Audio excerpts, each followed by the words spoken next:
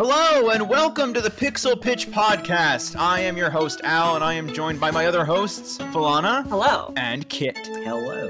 And we here at the Pixel Pitch Podcast will have the non-pro computer pick a video game from a random year, and each one of us will pick a game from that year to pitch to the group for the rest of us to play. Today we're going to be talking about, or I'm going to be pitching, one of my favorite games of all time. It was made it on Game Trailer's best game of all time. It's always on like all these lists about, it's never been beaten. It's one of the greatest games. You've got to play it, but enough build up, enough hype that's not going to lead to anything. I'm of course talking about The Legend of Zelda: Ocarina of Time. That's right. It's Al's turn. Also released in 1998. Yes, thank you. I'm so sorry. I didn't actually mention the year that we're taking from. Because it happened so long ago. That was 2 episodes ago. That was forever. That was 2 years ago. What are you talking about? Yeah. It was 2 years ago. 2 whole And episodes. Al, if memory serves, this is one of your all-time favorite games. Regardless of critics' thoughts, you love this game to death, right? Oh God, yeah. I love it to death. You've got those good, strong childhood nostalgia vibes coming up. Yeah, it's a game I have a lot of memories with, just sort of becoming like a boy to a man. And I know that sounds stupid, but like Legend of Zelda was my coming of age story. It was the moment in my life I finally grew into being a teenager. I was like, no, Dad, I could beat my own video games. Look, I beat Legend of Zelda: Ocarina of Time. And your beard, I imagine, just immediately grew in. I'm imagining baby Al going from clean-shaven baby face to just beard. It's adults in this house. He beat Ocarina of Time. You beat the final boss and just, bam, just punched right through the windows. Yep. Oh my God. It's very weird to say, but like it was sort of that moment when I got a little older, because so many video games were like a dad thing. My father, which is how I got into video games, was a big video game fan. That's why we had like so many Nintendo games, and why we had like so many systems, like an Atari and a ColecoVision and an Intellivision, because my dad was fascinated with this stuff. And at the time, he made enough money he could invest in it. We have a stupid amount of Intellivision games. I can't even tell you. It was always sort of his thing until the N64 came about. And my mother always jokes about this. The reason Dad stopped playing games was because, well, Al actually started to get good at them, so he didn't want to play anymore. Because the N64 was for my dad. It wasn't for me. I didn't get that. The only console I ever had that was mine was the Sega Genesis. That I wanted because, like, Attitude, Sonic, and like, oh, geez, I love those, like, really edgy duders. God, yeah, there was so much. Comparatively, Sega was, I think we even mentioned in the past, it was for a teen market. So in a way, kind of not quite the opposite, but kind of that halfway point between Nintendo and Sony. Yeah. Like Sega really kind of hit, like we touched on this very little, I think, but we did sort of mention the mascot craze, and that meant something because the Genesis really hit that audience and the younger audience. It's like, we're cool. Guys, we're cool. Nintendo didn't care if you thought they were cool. They just wanted you to buy their crap. Which worked great for them. They really cornered that like little kid market. Yep. Yeah. And the adults too. Gets a Nintendo. Yeah. Yeah. But Sega, like, I think that was why it attracted me so much, and why my dad just was like, whatever, I'm fine with the Super Nintendo. I don't need to go beyond this. Little did I didn't think of it before, but I guess my dad was a Nintendo loyalist. Like before, like in the 16-bit wars, he would have stand Nintendo, I guess. Listen, Sega does what Nintendo don't. Oh, I live by that still. That's why I wanted one, man. I was hardcore. I wanted a Genesis so bad. But yeah, when we got the N64, that wasn't mine. That was my dad's. And then I was the only. After a while, after Mario 64 was over, and Dad was kind of done being fascinated by 3D. I was the one that played the N64. I still have that N64. I'm looking at it right now. I can see it with a copy of Star Fox sticking out of it with the original controller and everything. That's our N64. That's not even mine, but I own it. So it's crazy. But like, yeah, when we finally got the Zelda game, and that was like another thing that was mainly for my dad. That wasn't for me. I didn't play Zelda games because Dad knew how to do all those like cool puzzle solvey world exploration stuff. I finally got around to playing it when my uncle showed up, because Dad kind of got frustrated again with for whatever reason, the 3D thing didn't quite work for him. My uncle came around and he showed me how to play it and got through a little bit of the dungeons, and I was like, wow, this actually looks really fun. You're not just stuck in the opening area talking to fairies for the entire game, which is what I thought you were doing. Because I was a kid, I didn't know any better. And I just was like, oh, I'm hooked. I got to play this now. It was such a big moment for me, and it was such a big moment for my dad, I guess. But like to the point where like after beating it, he like got out a video camera and made me beat it again so he could videotape it. Aww. So there's so much attached to this game for me that I haven't revisited in a while. Like college, I think was the last time I played this game. No, I'm lying. When it came out for the 3DS, that was the last time I played this game. But okay. I don't know how that. Yeah. I have to call you out on this. So you recently revealed that Non-Pro was considering doing a Let's Play channel before everything blew up and Let's Play channels were a big thing. Yes. You had a Let's Play of Ocarina of Time back in the day as a child, and you were like, nah, Let's Plays are dumb. They're for babies. Aww. Is that why you felt that way? Because you had already done it when you were a baby? Maybe that was what it was. Maybe like in my mind's eye, Let's Plays were always just the family video thing that like nobody wanted to watch. So like, why would you? Like, how many times? Oh man! Like people will watch the first time your child is on a bike or their child's first step. They're not going to watch, you want to see my son beat this video game? I taped it. Beat this 20-hour video game, and I filmed the whole thing. No. Oh. Those videos of people just like videotaping their CRT televisions playing the video game, that sort of thing. Yeah. Oh my god! Like he had like an actual like camcorder, and like he made me like go through I should say he didn't make me beat the whole game over again. He just made me beat the final dungeon over again. Oh, okay. Yeah. Sorry, let me clarify that. Still, that to me, that in my headcanon is that was the subconscious thing that made you be like, nah, Let's Plays are for babies. Exactly. Baby Al's been there. Yeah. Because you were a baby. Yeah. Oh man, like it's just. I still, to this day, sit back and think, man, I was stupid. We should have gotten involved in that. We should have done Let's Plays. What was wrong with me? But I mean, you were doing it long before anyone else. Yeah. I feel bad. Matt, who one day may guest on this show, hopefully he does, was so vehement about it. And we played some games. He had some stuff. He did some great recordings for this stuff. And I fought him tooth and nail every step of the way. And I feel bad because he was right. The whole time. But so, I guess full disclosure, because I know, Al, this is one of your all-time favorite things. As I have disclosed, I was a Sega loyalist, and outside of that, Sony had me for the survival horror stuff. I just never really was a Nintendo person, so I have never, properly played. I mean, most big staple Nintendo games, but I've never played Ocarina of Time. And outside of a bit of Twilight Princess and a bit of Majora's Mask, I've never played a Zelda game. All of these Nintendo games, for me, are all just, half remembered visiting random neighbor kids' houses they were playing it sort of thing. Because I never had access to it at the time.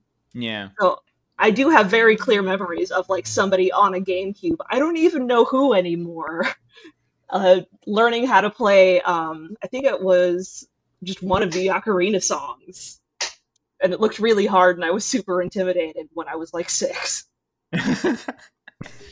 I will say, I think one of the things that intimidated me once I got out of my, Sega does what Nintendo don't phase, was that it did seem like everybody always played up how difficult the dungeons were and how difficult the puzzles were.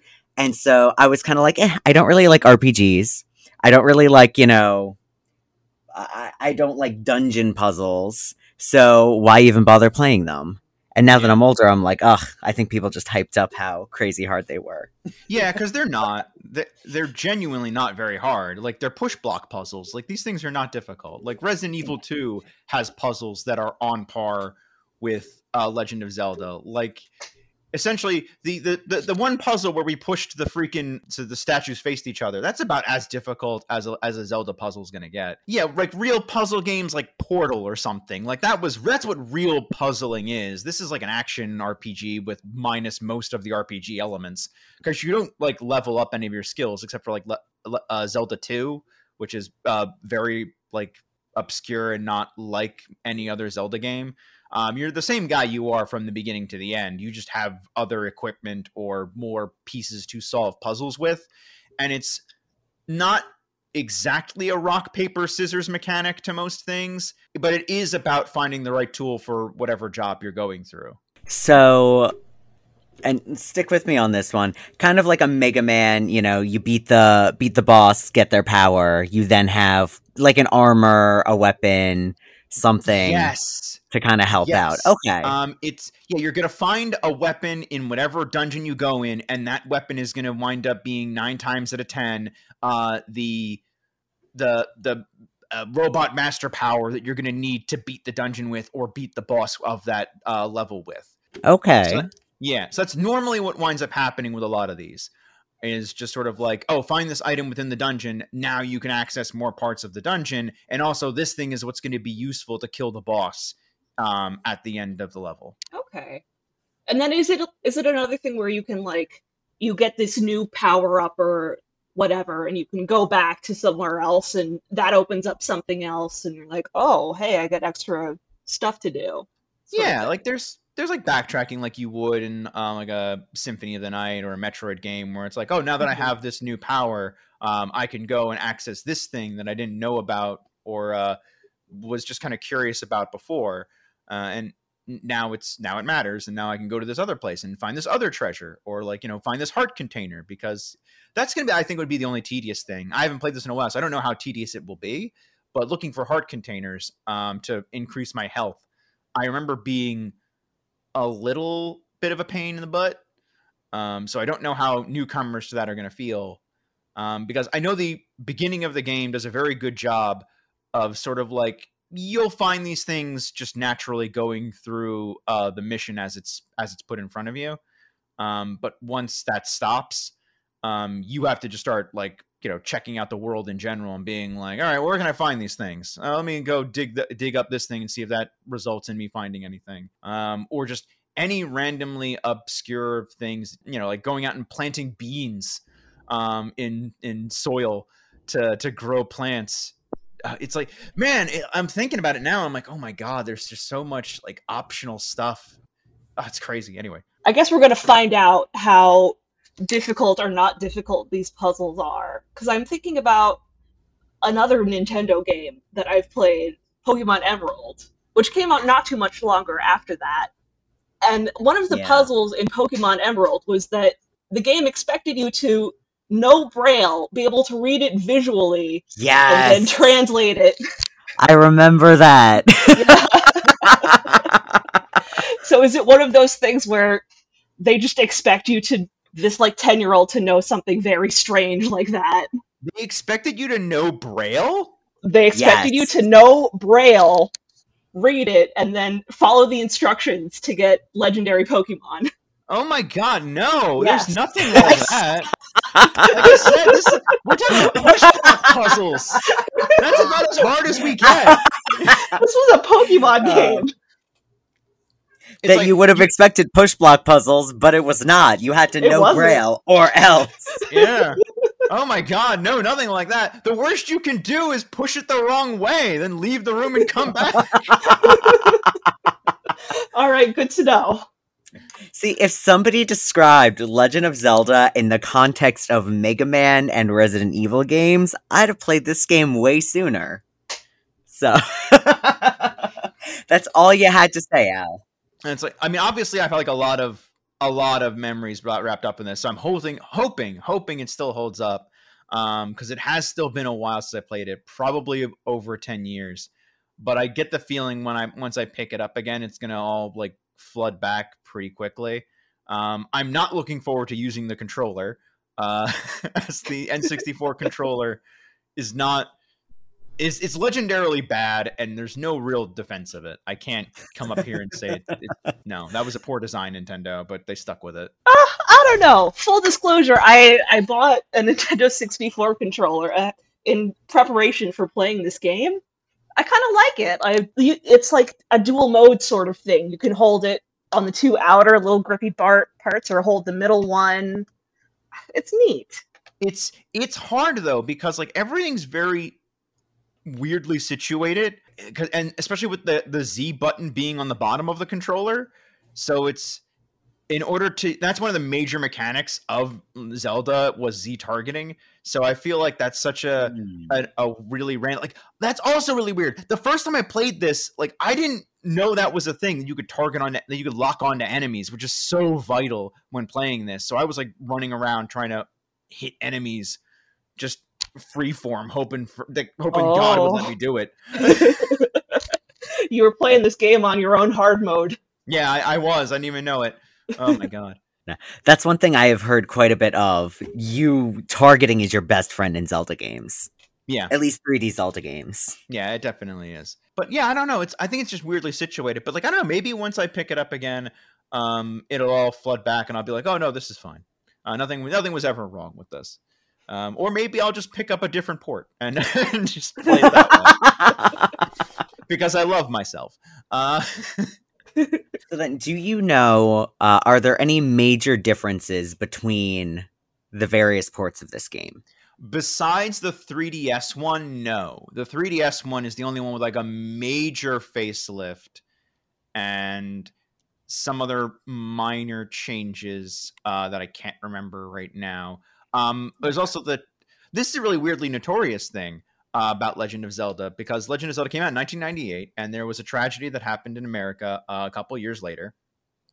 And there was the Fire Temple had an Islamic chant in it in the background for the soundtrack, and in subsequent releases that was removed because like it was deemed problematic for the time. Okay.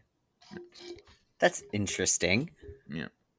So that was something that was changed from memory, as best as I can tell. But there's not a lot of other changes beyond that, as far as like most things are either like just it running differently, or like the 3DS port, which had the major aesthetic changes. There are also like the Master Quest versions, which are like these updated rearranging of things, or even just the mirror versions, where like, hey, it's the same dungeon, but everything's a different direction now. Go. It's like, all right, that's weird. Okay. But why? Just to give you another excuse to play through the game again. So replayability. Gotcha. Yep. Okay. But so then the GameCube and the original N64 version, there isn't too big a difference between them. No, there's virtually no difference between the two versions. It's pretty much around the same, except for a few things they had to edit out. I know there was actually some symbols they had to get rid of as well, and I don't remember what they were in reference to or what they were problematic about, but I know they also had to be edited out.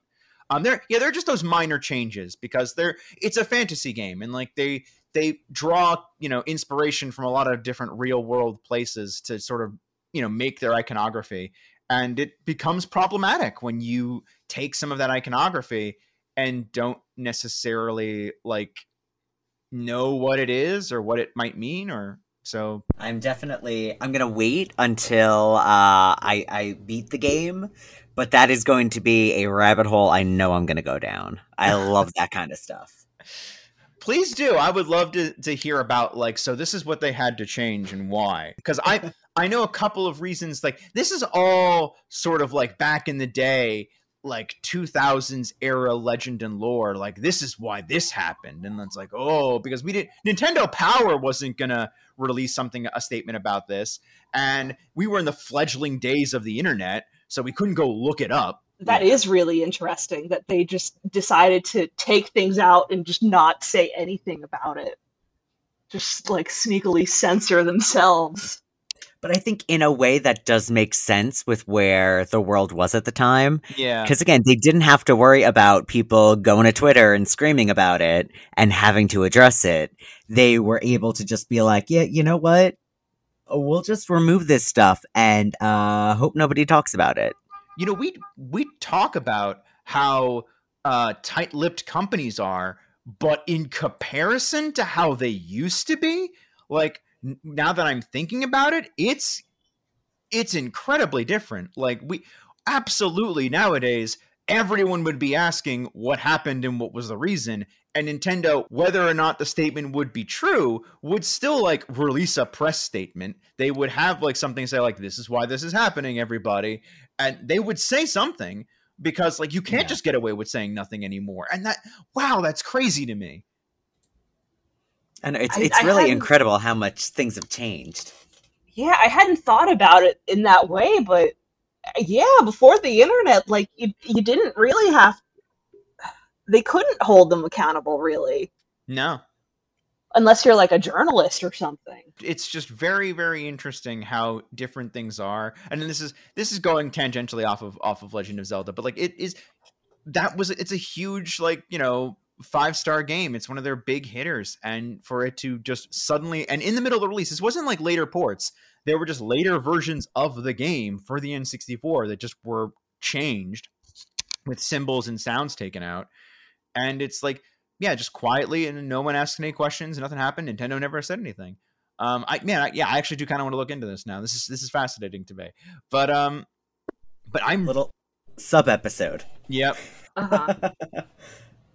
But yeah, guys, like, what are your experience? Like, you've talked about your experiences with Legend of Zelda, and where you're like, are you hyped for this? Are you actually interested in playing this game? Or are you like, because this isn't the Friday night rental.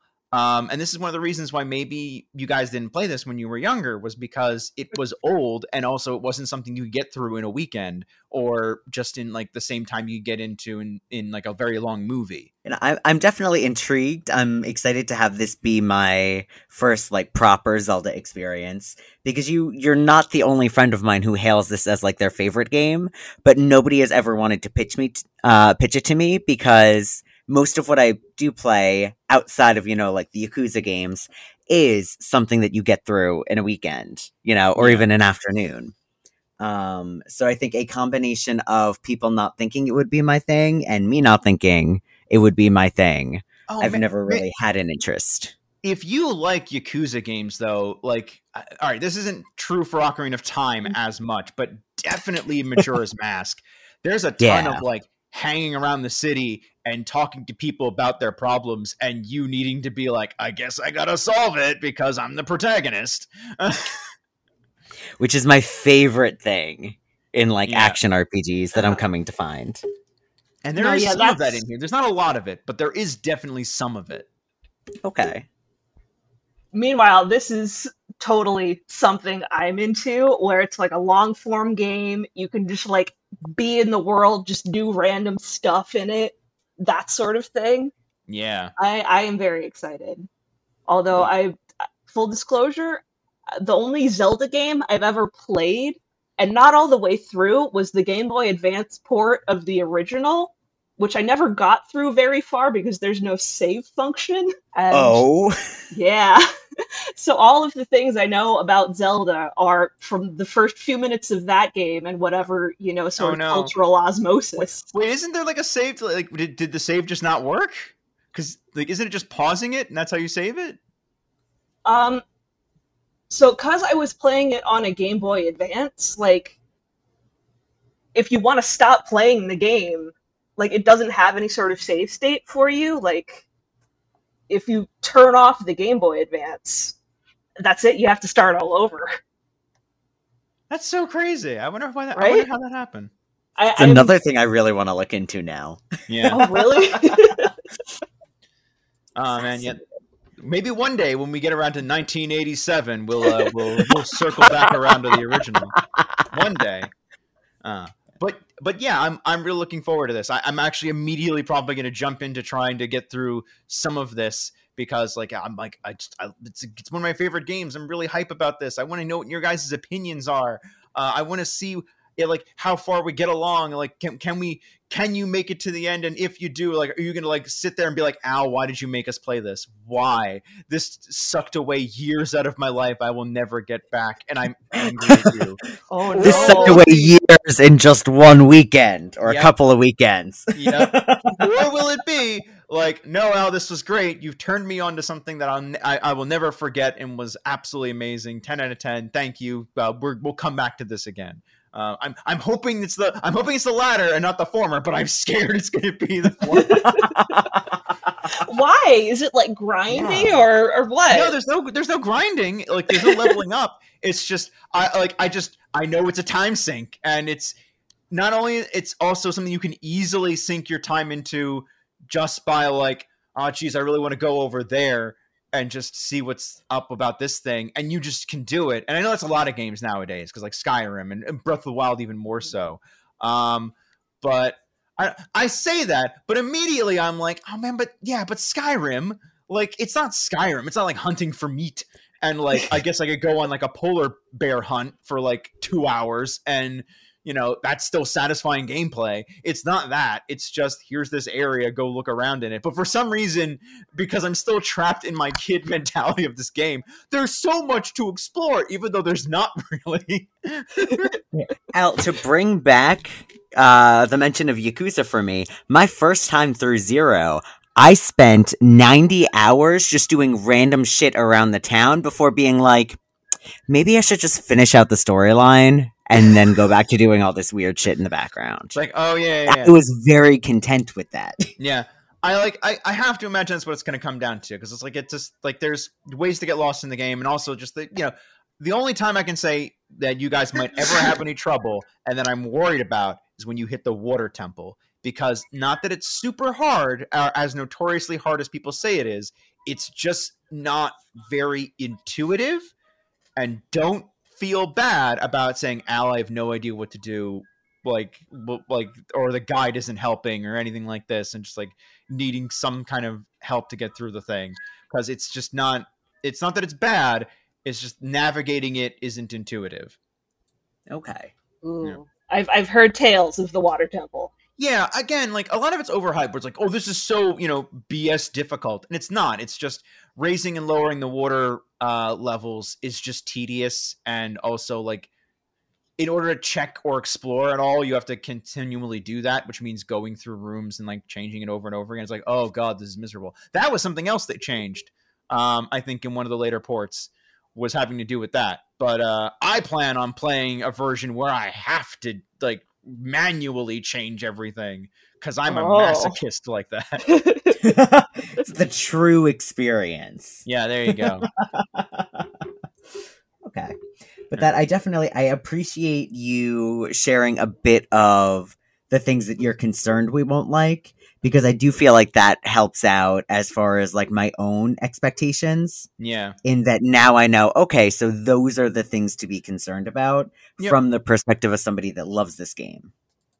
Yeah, and there's for sure. Yeah, there's definitely a lot of things that could wind up just being every boss. Like I said, like every boss fight, sort of to more or less an extent, is a puzzle in itself. Like you have to learn how to use whatever treasures you wound up finding in the dungeon itself. Realizing what tools that you have in your arsenal and what weapons you have you can use against it that make it work. Like those are the things that I like. But there are definitely times where it's like, oh, well, this is just tedious or boring, or like there's all those like weird things, like searching for heart pieces always felt kind of weirdly tedious to me, even though I liked exploring to an extent. But there was always that thing of like, oh, well, I have to go and just start looking in nooks and crannies, or bombing random rocks, investigating holes that might be in walls. And I mean, it's helpful because like there's normally a guide will help you out with that and sort of cut through a lot of the BS. But it's for, a chippy child at the time. It was not that. It was, meticulously picking up every rock and hoping there would be a treasure underneath. Yeah, then even on that front, I'm looking forward to seeing your reaction as an adult to those things. Yeah. And seeing how much of the, in this case, nostalgia glasses is a negative for you. in Yeah. that you're thinking of it as being so tedious and awful and like it's going to go on forever. But then you go back to it and you're like, oh no, this is fine. Yeah. Sort of Baby the Al, opposite you of just were bad at nostalgia. video games. Yeah. Yeah, the opposite of nostalgia goggles. It's like, oh, I thought this was so hard. Well, wait, I was a kid. Of course I thought it was hard. All right, guys, but we're gonna break for now, and we'll all come back with our opinions and how we feel about Legend of Zelda: Ocarina of Time. Oof. All right, let's go to the video game cave. Away.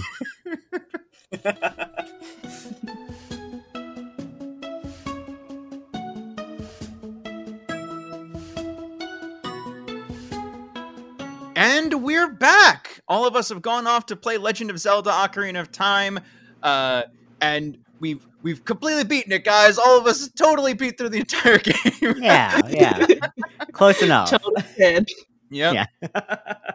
We'll get to that later, but yeah. So like, this was the longest game we've attempted thus far. It was definitely a trek for a lot of us. It was a very interesting playthrough for me personally. There's definitely something that I'm chomping at the bit to say, but I do want to hear before we go into what my opinion of this game is after so many years without it. Like, how did you guys feel about it? I tell you what, it made me feel the full range of emotions. Just, I laughed, I cried, I almost threw my controller out the window. It was a lot. See, I think the biggest mistake I think I made with this entire trek was not playing the 3DS version. I think so much of my experience would have been enhanced had I actually gone with the remaster. And I'll get into that more as we go into other things, but yeah, it's definitely one of those things where, because I did not play too many games of the early, like, when companies were first getting into 3D games, I think the controls really impacted what was otherwise, really fun elements and really fun things that I wanted to enjoy, but I couldn't get the controls. Like, they just didn't work for me. I will say, I think I was greatly helped by a few months before this, when I just got a wild hair up my butt to play Mario 64 and going through that whole learning process again of like remembering how Mario 64 works probably greatly helped me in my return to this game. It wasn't this game built initially off of like the same base engine as Mario 64? Yeah, it was. Was it? Okay, I was gonna say, I don't know that, but like, no, apparently they made Mario 64, and then the PlayStation was coming out, and they were like, oh, well, we're not going to be able to finish making this game by the time the PlayStation comes out. So they took some extra time developing this game after they had made Mario 64, and this is what came out. Ooh, okay. Yeah. And you can see a little bit of that, like, especially when you get to like the castle area, which is like really early on in the game. There's definitely something about that that's reminiscent of walking around in the castle in Mario 64. I'm gonna take your word for that. I mean, it's helped because like I don't know if you guys have noticed it, but there is a small Easter egg where if you look in one of the windows in the garden, there's actually some of like the paintings from Mario 64 off in one of the windows. That's a cool little nod that they did. I enjoyed that. Yeah. Oh, that's so cute. Yeah. I was very surprised when I started playing this how much of this I could just go autopilot for. I didn't need a walkthrough. I kind of just knew where everything was. And I was just like plowing through this thing like full speed. Like, wow, here I thought I was going to need to like look something up. But like, really, there was only, I think, one time I needed to double check on something. And normally that was pretty much it. I was able to get through the dungeon, or not the dungeon, but like the entire game and all of the dungeons without much help. And that was really interesting for me. But there's like, did you guys find that you absolutely needed a walkthrough for this? Yes, 100%. so much. Yeah. There was so much of this where it was not intuitive to me at all. Like, same. There were certain things, like I feel in the overworld, the running around Hyrule, a lot of that stuff was very intuitive. I could kind of, make sense of a good chunk of it. Yeah. But especially when it got to the dungeons and not even getting into the water dungeon, there was so much that the walkthrough was like, oh yeah, just do X, Y, and Z. And I couldn't comprehend how you would have come to those conclusions. Same. Like, there's one part you have to feed a smaller fish to the big fish to get the big fish to wake up. And it had not occurred to me that you can catch a fish in one of the bottles to feed it to the bigger fish. And then in that same vein, in the Ice Temple, they once again said, if only, we could harness this blue flame. And I was like, but how do I use the sticks? Because that would make sense in other places. You take flame from one place, put it somewhere else. But no, you have to bottle it and you have to take it. And eventually, I could have figured that out. But it's so counterintuitive to the way that I think we've adjusted to playing games that I would not, it would have taken me way longer than it probably would have if I did play this as a kid.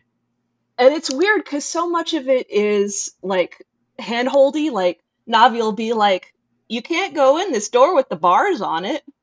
You can't go in this door with the big chain on it. You need a key for that. I'm like, okay, great. Thank you. That's helpful.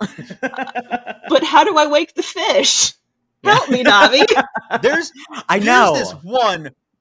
this one really weird thing that happens where Navi is like, oh man, we need the third stone. We haven't talked to Soraya. Why don't you call her up on the thing? And then Soraya's like, hey, Link, the Zoras have the tool. Like, hey, Navi, you could have just said this. There's no reason to go through this rigmarole of telling me Soraya might know something, playing her song to talk to her, then her telling me where the sapphire is. But I guess it also gets you used to calling Soraya for advice if you're stuck somewhere, which I guess makes sense to an extent. But it's also like, man, that mechanic, once you have a guide, is just useless. Like, why? I'm never calling Soraya again. But even the thing is, like, with calling her up, I did it like 2 or 3 times, and each time she was like, "Oh, you shouldn't be hogging the phone line, Link." Click. I'm like, okay, now he's not helping me. You're not helping me. Fuck. Why didn't Zelda give me her number? Come on, someone help me out. Yo, I'm busy being a sage, Link. Not everything's about you right now. Like, it's like, listen, I'm just trying. I'm a lost little 9-year-old in the body of a 16-year-old. Like, I'm tired. I'm scared. I've got hair in places I didn't know about before. Everything's gone to heck. Yeah. There's zombies. There's zombies everywhere. I'm wearing tights for the first time in my life, and they're very uncomfortable. There's a lot about this game that's like, it was definitely the first of its kind, for lack of a better term. It wasn't the first, open world game or exploratory, but it definitely has a lot of that early feel to it. And I don't know if because I didn't feel this way while I was playing it about outgrowing it or anything. Again, it was very surreal playing through this because I just hit autopilot and went. And at no point was I trying to figure out anything or, I got to remember how this puzzle works. So it was just all very natural for a game I hadn't played in 10 or some odd years. And I was kind of like, all right, yeah, this is all just coming very naturally to me. But I definitely was missing that aspect of whatever it was when I was young of trying to figure these things out for the first time. But hearing how you guys struggled, it definitely feels like, I remember being a child and month on the Water Temple. It was with a guide. I was month on Water Temple. It was that, obscure and hard to do and just being miserable. So, and I think something I was thinking about a lot the further into the game I got, because I have a whole side tangent about my Zelda friends coming in clutch. So I know that we joked around, are we going to do Sonic Adventure or Resident Evil 2? I would never have gone with Sonic Adventure for the same reasons that I think, at least I personally struggled with, Ocarina of Time. And that's because while I love the story and the baseline and everything about Sonic Adventure and how that's set up for Sonic Adventure 2, the the thing that I think holds Sonic Adventure back to this day is the controls. And they never really cleaned them up for any of the ports, and it just kind of exists as this thing where it was one of the first 3D attempts that like kind of was okay, but like you had to learn that specific way that things went. And much like this game, it was when they were still, because it was, like Falana said, being created alongside Mario 64. So those were two games where they were really just figuring out this 3D thing. And if you played both of them, you're fine. But if you came into it later when those things were kind of like fixed up upon, it makes a totally different experience. It's so particular to like this game too. Yeah, like I don't think I've had any other game like play specifically in the way that this does. Yeah. Just the controls are so squirrely. Link will just yeet himself off of ledges at whims. And I think one of the major negatives to me playing the GameCube port, because I'm very used to playing with a GameCube controller, like Dreamcast, GameCube are my top two controllers. And I think in this particular instance, even if I had like an N64 PC controller and could have used that instead, I think that could have even enhanced some of the gripes I had. 110%. I'm going to agree with you. Playing through the GameCube port as well, I felt like, man, the controls just feel a little off from what I remember. They're loose.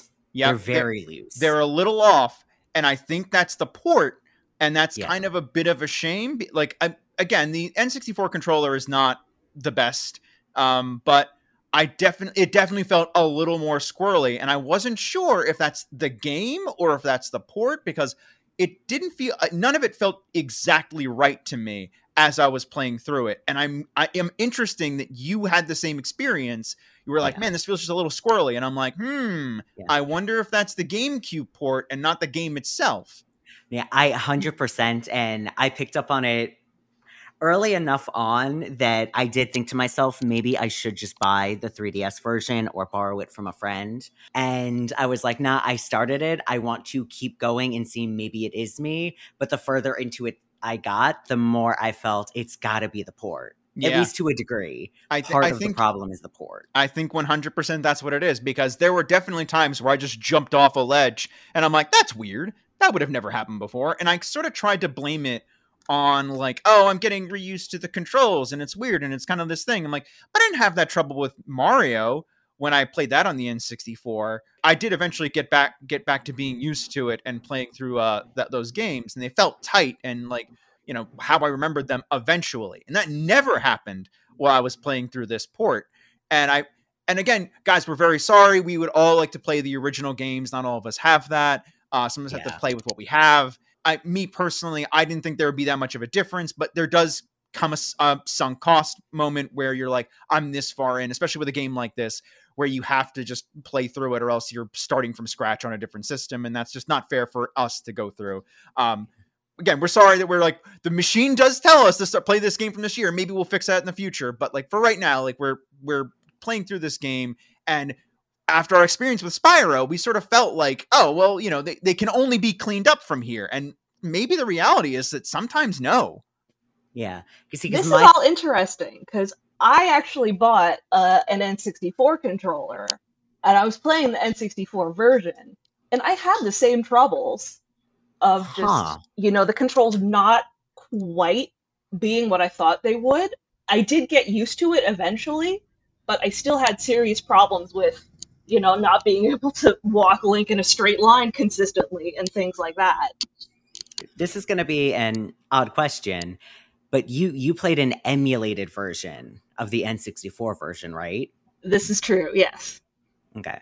Because there can sometimes be an effect on the input lag that can create these same kind of problems, which again is why it's nice to hear from Al that him playing the GameCube port on his GameCube had the same experience that I had with the GameCube port on Dolphin. It's interesting to me because, like you said, Al, we played the Spyro remaster, and I thought that Nintendo tends to put a lot of love and care into it and into their games, into their ports. And I do think that there's a chance that they really did just like take it, throw it on the GameCube and said, oh, it's fine. did a little like reverse engineer magic and made a Master Quest and no fine tuning for the new system. Yep. And that to me is really interesting to now know. It is very interesting because it does make me want to try and go back on the N64 cartridge and see, does it feel that much different? And I probably should have, actually, since I had a little bit of time after finishing the game to like try and play through a little bit of it again. Oh yeah, you blew us out of the water. Yeah, I did actually How like. fast? How did I finish like a week before you guys? Is that how that went? A minimum of at least a week before the both of us. Yeah. Yeah, I really did blow through this. It was very, again, I don't know, again, for a game I hadn't played in a very long time, I surprised myself with how much of this I just remembered. So it's weird having to be like, because I can't contribute. I'm very sorry to this. You guys playing it for the first time and being like, I don't understand how this dungeon works. And me sitting there, I don't know, I just went through it. I didn't even need a guide. I don't know. It's like second nature at this point. I don't know. But you are able to think back to your own experience when you first played it for the first time, and yeah, I can definitely think about. Yeah, there were definitely times, and I'm trying. And we'll go through this a little bit by dungeon if we want to later on. I'll try and give my experiences when I first played it and my experiences now about how I felt about it. And there's one declaration I want to make that I've been chomping at the bit for a week to really scream at somebody about. And I'm gonna say it, and like I thought this was gonna be the hot take of the game, but like no, you guys gave way hotter takes than I had. But I want to say it's like money is useless. It's so useless. Oh my god! I was thinking that. I was so angry. That pissed me off so much. It means nothing. Like it's like there's no point to it. Anything you need, you can find. There's you just have so much of it. Like the only thing you can use money for is really like playing the games to maybe gain a heart piece or something. And that's really about it. There's no reason to have money. You never buy anything like from the stores. And it's just kind of this weird thing of like, wow, why do I have so much cash? And like, I get these bigger and bigger wallets and it means nothing. I spent so much time collecting these Skulltulas. And it was for nothing. Yeah. I was so meticulous. I wanted all of them. I mean, yeah, we help out a family, but yeah, what did you get? Like, you don't get much. You get like the adult wallet, which fine. You get that bigger wallet. That's nice. You get the Stone of Agony, which like, all right, kind of fun, I guess. Like, I'll vibrate whenever I'm near a missing hole or like a secret hole or something like that. Which how often does that happen? And then there's the Giant's wallet, and they seem like these big things that you might need. Like, I go from 200 to 500 rubies in my wallet. Like, this is all very useful in its own way. It's not. It means nothing. Like, your amount of money is useless. It's so, like, and I was just sitting there like, what? Like, 'cause I always blame the future games for like, man, I don't like shopping at the stores and whatnot. Al, why are you so upset about this? Finally, collecting money actually means something. Why were you so salty about this? I gotta go buy bait. I can't just find it in the wild. Like, it's like, no, money has a purpose, Al. Collecting rubies and all this stuff is good. I will say this about Majora's Mask. It immediately fixes this problem. Money is very important in that game to doing a lot of stuff. Good. Yeah. I'm just sitting here like, oh my god, how did I ever not notice this? I would get so sad, like, collecting rupees, and it's just, you see your wallet at full forever. Yeah. You would get these big, giant, like, 100 rupee things, and collect them in these treasure things, and be like, I'm already full. It means nothing. See, and when you're a kid and you're running around and you're trying to find the stones and you go to the shops and you see the adult tunics, I was like, oh, okay, so that's the point of the money cap. It's the way of helping you progress through the games because you can't buy them until you get the bigger wallet, and you get the bigger wallet when you're older and you progress and yada yada. No, they fucking give them to you for free. Yeah, you get them for free. Yes, you do. Why did they sell them then? What was the point of that? Beginner's trap? I don't know. Or if maybe, God forbid, a like steals your tunic and you need it. It's just in case the like eats it and you don't get it back for some reason. That's it. That's the whole point. That's the because for some reason Nintendo thought a rust monster in the game was a good idea. Yeah. Okay. To tangent a little bit off of you bringing up Majora's Mask. So I did tell Falana a little bit about this as it was happening. And within, what was it? I guess by the time I got to the first time you go to the water temple, when you're going to save the princess, Yeah. I was already like, I can't do this. I can't do this. I'm so done with this game. And not adult Link water temple, kid Link water temple. Oh, I was- no. Yeah, I was like, Inside of this Jabu is- Jabu. this is like, I love all of the elements of this, but I'm so frustrated with these controls. So I went to every single one of my Zelda fans, which is like 95% of my friends, and was like, please tell me what you love about this game. I'm not being sarcastic or snippy. Like, I want to know because I want to use that to propel myself forward. And my friends were like, oh, maybe it's not as good as I remember. And I'm like, no, don't give me that. Give me your good nostalgia. Let me feed off of it. And then it ended up being like a couple of my friends did go back and had the same experience as you, Al. They played it on autopilot, and they just loved it. They had a great time. Like, we're running laps around me doing my first playthrough. But then pretty much all of them came back to me with the same thing, which is, if I hadn't played this as a kid, I probably wouldn't enjoy this as much. And then the secondary side of it was, every problem that you have with this game, play Majora's Mask, you'll have a better experience. I don't think they're wrong, because Yeah. there's a lot that does feel fixed in that second game, but it's missing a lot of stuff that I do like from the first one. And maybe if we ever talk about Majora's Mask one day in the far-flung future, because it's not going to be anytime soon, we will have that conversation. Games from this era don't have the same luxury as older games, like from the NES and SNES era, where they refined what they were. I think in a weird way, the N64 PlayStation era sort of suffers from a lot of the same problems that like an Atari game would, where we just hit the third dimension, or like we just figured out what a pixel is. Look at what we can do. Yeah. And it's just like, we've just opened up a third dimension. Look what we can do. And they had to figure it out. That took time, and it was a process. And, this is the bedrock of which everything that gaming was built from. And just in the same way that like the Atari stuff is like a bedrock of which so much is built from, the generation after is so much more accessible, because they at least refined it to a point that anyone could walk into it. And it's not necessarily true here. And I say this not because I experienced this while playing through it, because again, I so can't grasp, I can't like remove the game from my brain and then play it anew. And even if I played a game I never played before that was 3D, I still have the experience of when I was a child playing through these. So I'm still okay with it. But like hearing this and knowing my own experiences, like when being young and going through it, you're going to have those weird growing pains where you're not necessarily that doesn't hold up, but it's so much has changed, not necessarily improved, but is different or advanced from where it was. You can really see the like 2D DNA in Yep. this, Yeah. especially in like some of the puzzles and things like that. I had a lot of trouble doing all of the block puzzles because of the like context sensitive controls. I would be trying to hit okay, let's grab the block and move it, and Link would just hop on right up there. Yep. That was one of the elements that I enjoyed the most, because it felt the most stable, like across Really? the board. Yeah. Huh. I'm with Kid on this one, actually. I don't know if I'm just used to it, but like I'm gonna hop on this, and like I was like I kind of got used to that, I guess, from when I was younger. That's one of those things where it's like, this is just part of Zelda, and I'm just you just learn to accept it, I guess, over time. Which doesn't mean it's good. It just means Stockholm syndrome.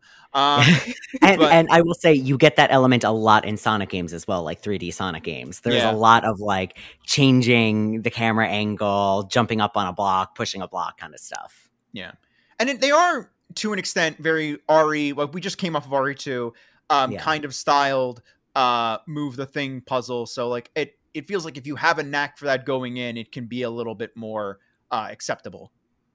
No, yeah, I panicked as soon as I saw like time limits on the block puzzles. Oh no! Yeah. I had such a hard time Link kept on jumping on the blocks when I wanted him to move the blocks. Oh my god. I was sad. Oh, the Ice Temple has that whole thing. Yes. Yeah. And I enjoyed the Ice Temple. Like, honestly, the Ice Temple and Dodongo's dungeon, I don't remember, Cavern were probably, they were probably my two favorites. Something about them was, it was like the right amount without it being too frustrating. I didn't use a walkthrough for either of them other than the blue flame thing. And yeah, I really enjoyed those two because they felt very, and it probably is because they were two of the shorter ones. They were very contained. They were cozy. You did a couple puzzles and then you moved on. Let's actually talk a little bit about the dungeons in general while we're touching here, because we talked a little about the game overall, but let's touch on some of the things here.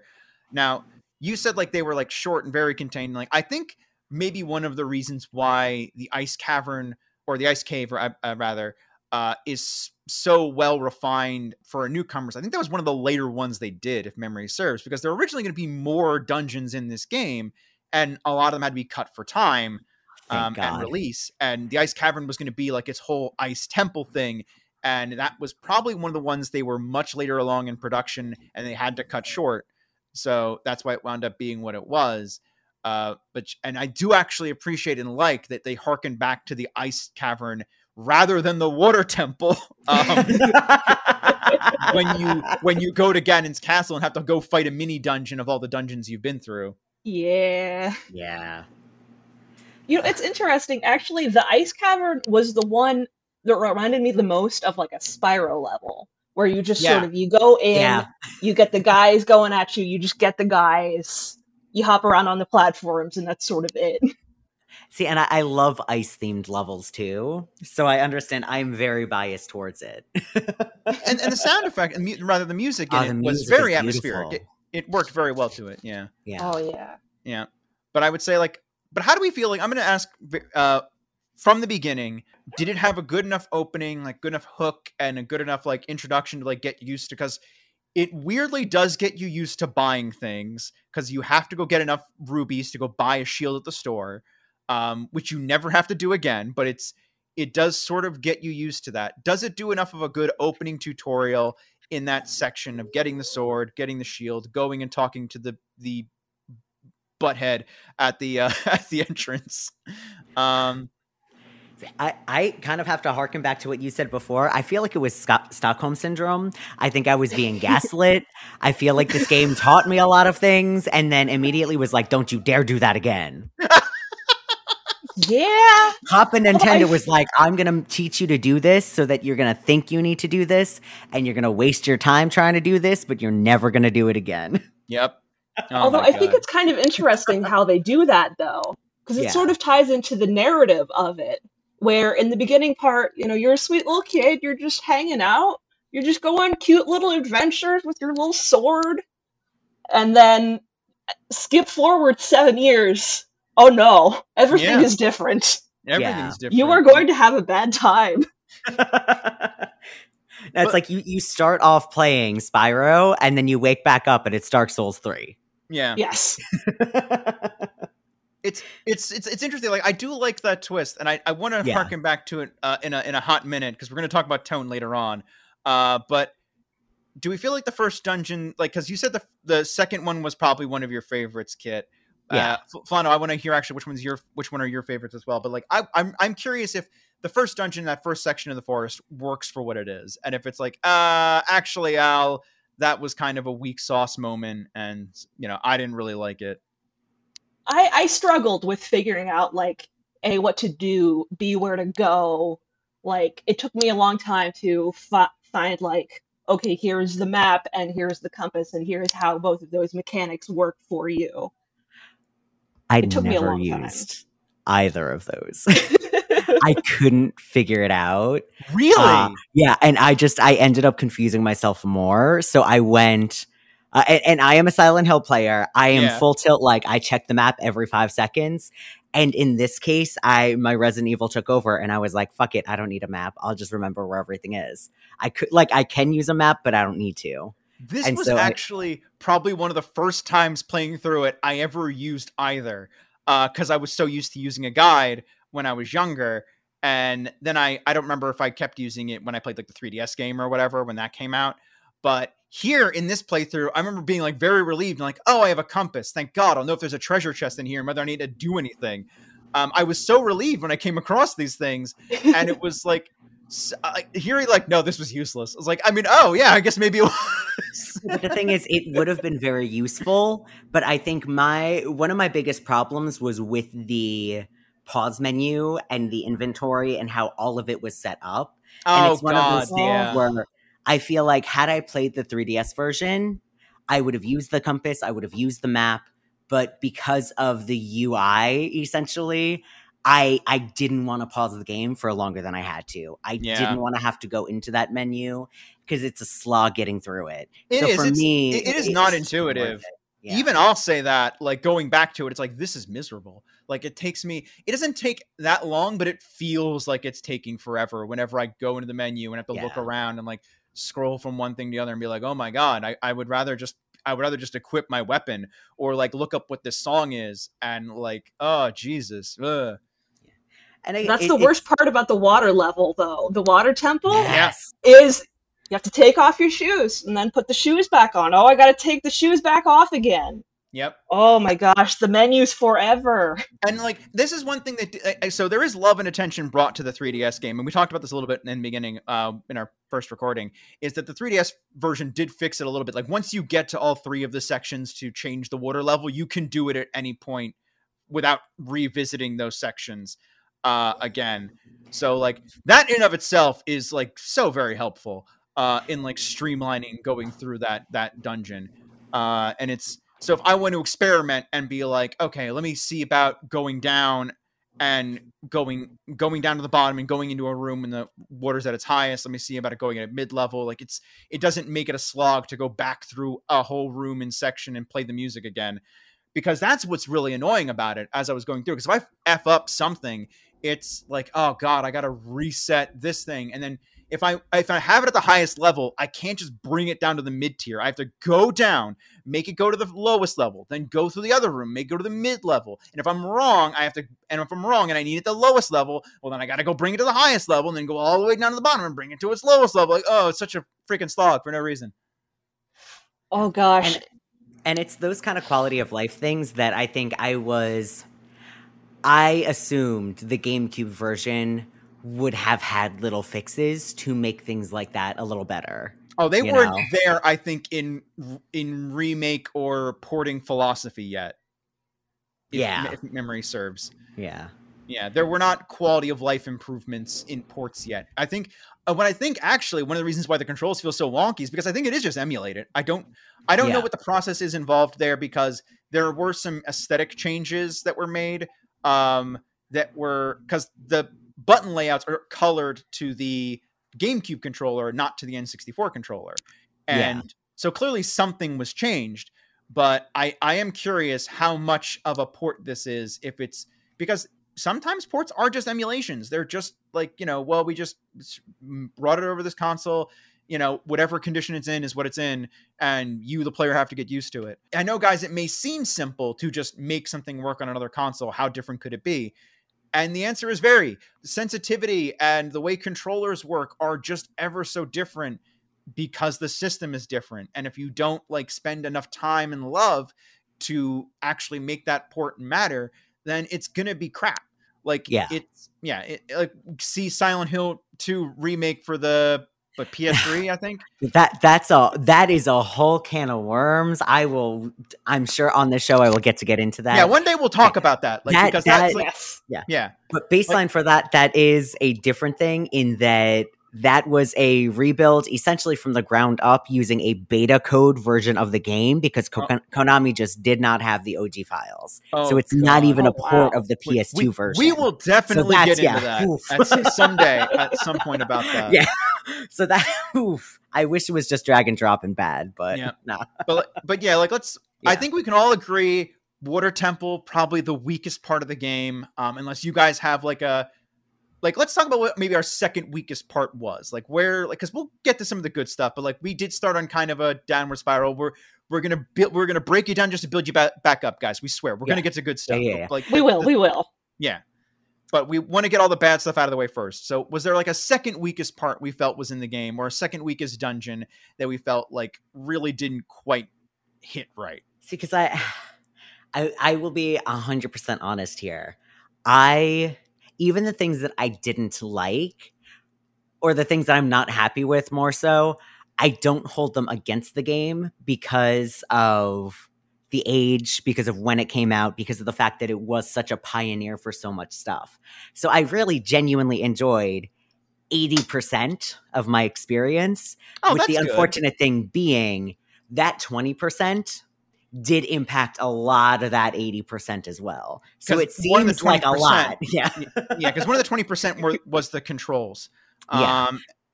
The controls, and in a way, some of the pacing, which comes with the way that the dungeons are set up, that again kind of harkens back to the controls. Like, yeah. Because the plot is cheesy. The characters are cheesy. In order to make Link a self-insert, he has literally no character. But in a way that kind of is fun. Yeah, he doesn't talk.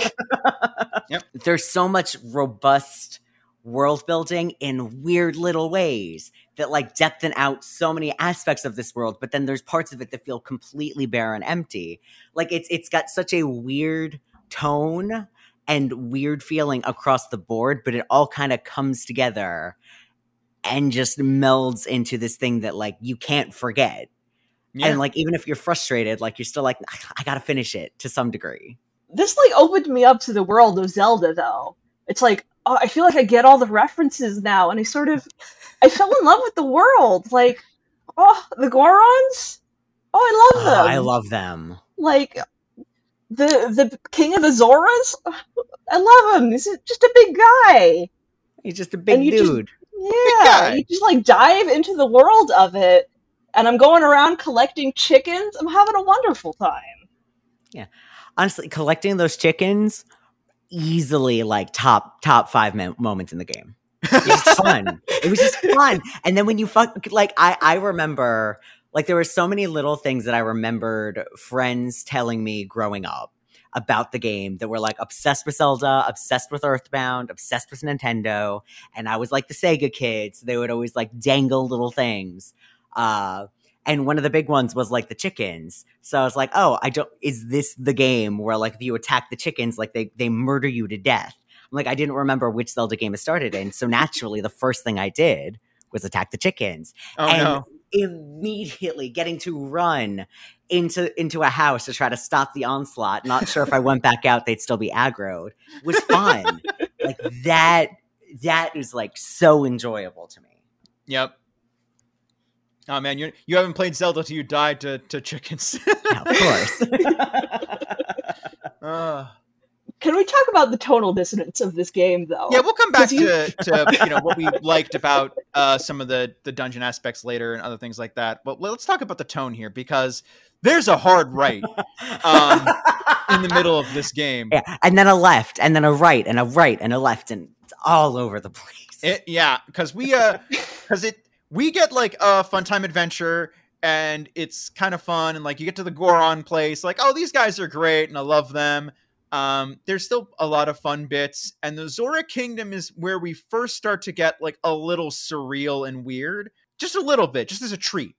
As like going inside the stomach is like still kind of kid adventure, like, oh, we're going inside the whale, but it's also kind of gross. And yeah, there's like horrifying parasites. Yeah, this is not a fun time, for everybody. This is weird and gross and kind of like, ugh, but it's still within that kiddie adventure, Pinocchio, whatever. And then, Rudo was like proposing marriage, and it's like, all right, whatever, get out of this.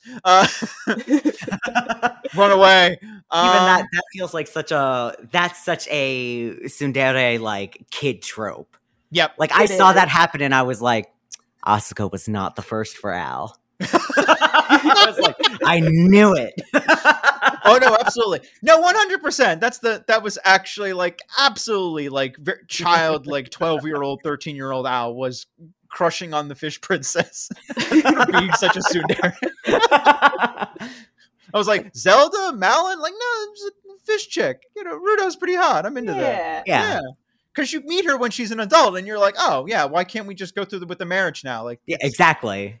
Like, why are we like, oh, no, I'm a sage, and I can't like, oh, well, now I'm disappointed. But all right, whatever. She's a sage. She's got adult things to do. Yeah. I was like, I guess I'll go with that Sheik guy that's following me around and getting really flirty every time he talks to me. He's got that seductive flute playing in the background each time. Oh. Yep.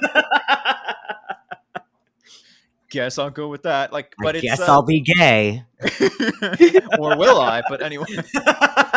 It's exactly when, like, you go to the Temple of Time, which I also think is really a nice set piece. Like, going through there and, like, seeing this little temple off on the side of the market that you go and you hang out in.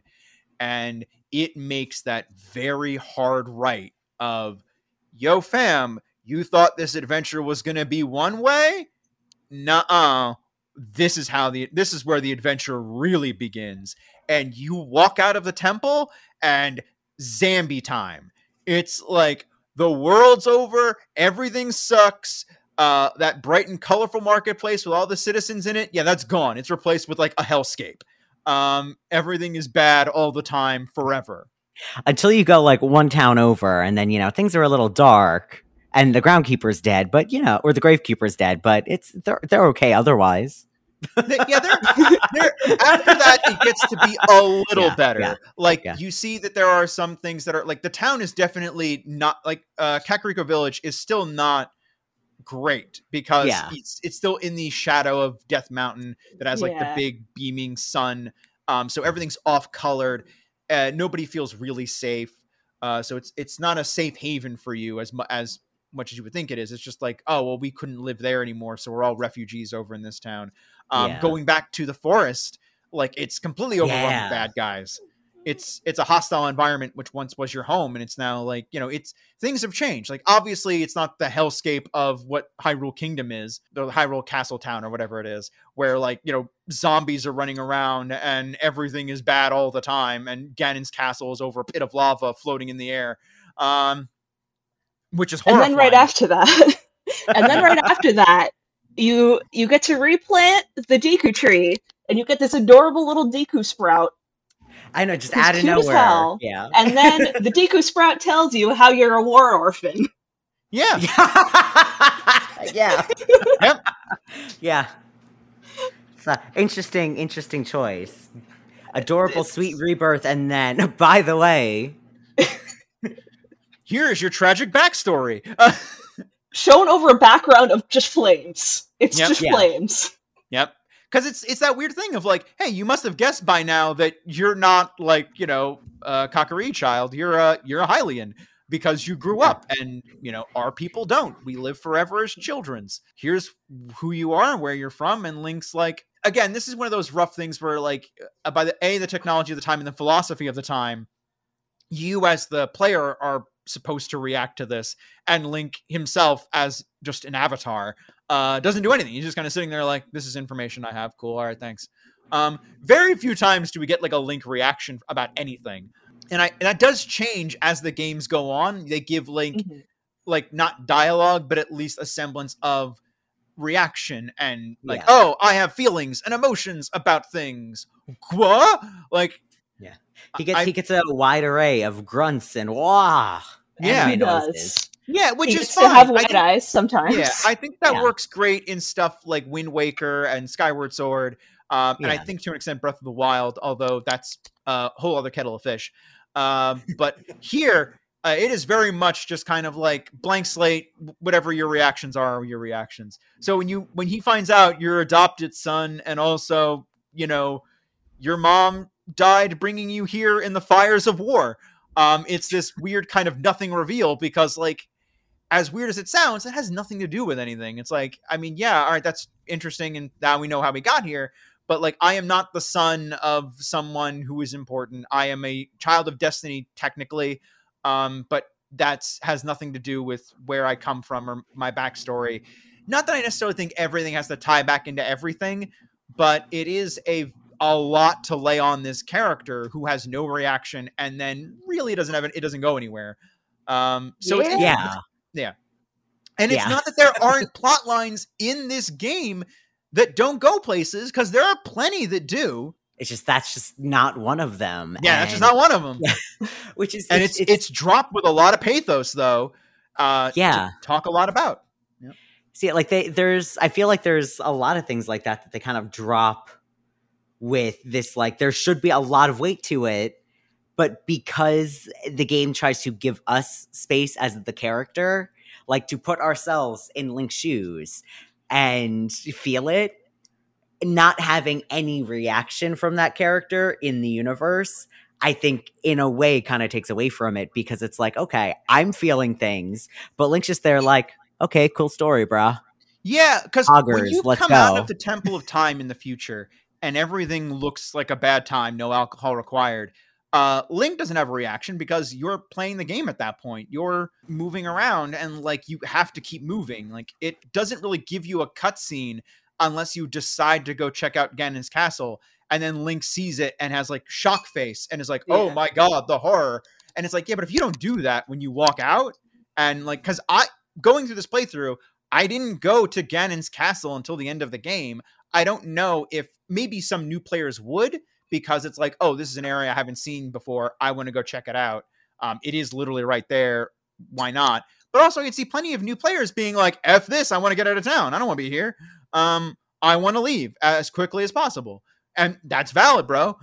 Yeah. So you don't get that like second of Link being like shock face. Oh my god, what has happened? So the players don't get that catharsis or that moment of shock, other than just the one you get yourself. And there's a lot of things that are also completely brushed over, though. Because in the bottom of the well, that's just a whole torture chamber. There's like torture devices, and there's blood everywhere, and it's bad. It's just not addressed at all. No, it's a bad time. Like the bottom of the well is the creepiest and most uncomfortable part of the game. Like, way more than the Shadow Temple ever. Like, as a child playing through that, because you're not adult Link, you have to be kid Link going into it, and it has some of the like creepiest atmosphere, the most confusing level design. It's like, because in the Shadow Temple, you just don't have, there are not parts where you just randomly fall through to the bottom of the dungeon and climb your way back out, and like it's a very uninviting space. And even now, I'm like, I tried to play through it a little bit more, because I'm like, usually as a kid, I just went in, I got the Lens of Truth, and I left because there was nothing else in there that was essential. I was like, was there a heart piece here or something else? And I'm like, I'm going through like, oh, there's just gold Skulltulas, nothing that I care about or is gonna really be useful. Hanging around in here is kind of useless. I'm just making myself uncomfortable to prove I can play through this, and it's like, that's not useful. I don't want to do this, and I want to leave. And hats off to the game to an extent, because I think that all of that is intentional. I think that that's something that I like that they did, that they made you very uncomfortable. They made the environment feel like bloody and creeps, and they made you go in as a child to experience that. So it was that much harder. But at the same time, like, I didn't want to play it. And even like, then on top of that, like, what was the end goal with it? Because it is so completely different than anything else. Yeah. And like, it's this great creepy moment, but it doesn't really, it's not like it was just kind of meant to be this weird little dark sub pocket that then you just go back, to the standard adventure. Yeah. Interesting. It actually has my favorite creature in it, though. I love Dead Hand? Dead Hand. Dead Hand. They're so cool. Yeah. I got so freaked out by Dead Hand. He's just a lump of like bruised and discolored flesh with little stabby arms. And Navi has to go out and tell you, watch out for its infinite hands. It has infinite hands? Yeah. That's a very Japanese thing of like multi-hand creatures. Yeah. And was my introduction to that kind of aesthetic, and it's just so creeps. I loved it, though. And when it dies, it just lays there twitching for a while. Yes. And it's like, yeah. oh no, thank you. None of this. But again, it was so, like, pretty much everything else, even to a degree, the Redeads, like, they still fit in as, like, a standard fantasy creature where it's, like, it's on the creepy end of things in this game, but something about them still feels like it fits. I think it's the Halloween-y. Face. Yeah. It's like scary skeletons. Yeah, the Redeads with their face have a very, like, have an aesthetic of something like of a Princess Mononoke character, for lack of a better term, like an evil villain from oh my god, I'm forgetting his name. Please help me. Miyazaki? Yes, like a Miyazaki villain, like or evil creature. Like they have that kind of an aesthetic to it, and so I think that's what makes them a bit more palatable to the grand adventure. While going down into the well with the dead hands, they have a very different aesthetic to anything else you fight. They are genuinely very scary. The environment is just against you, like because you can fall through things. Nothing is really quite what it seems. If you're just going in there and you don't know what you're looking for, it's a miserable experience because there's like keys and doors, and finding the lens of truth is not necessarily all that hard if you know kind of what you're looking for. But if you don't, it's just kind of it's not that it's not fun. I think it is to an extent because I like being in a haunted house, and I like being, and it means so much more when you're in a inhospitable environment or an environment that clearly doesn't want you there. And that means something in a grand adventure because it becomes part of that world. It becomes that much more scary because it's detached from it. While like something like Resident Evil, where we're constantly already in a place that doesn't want us. At no point do I feel like the police station is happy that I'm there. But it's so welcoming with that piano music. Yeah, there you go. Exactly. And it's like they're zombies. Okay, I know zombies. Yeah. Dead hand? I don't know dead hand. I don't know what a dead hand is. I didn't expect a dead hand here. Yep. Get out of here. So it's weird because it's both one of the weakest and one of the strongest parts of the game because I like it conceptually.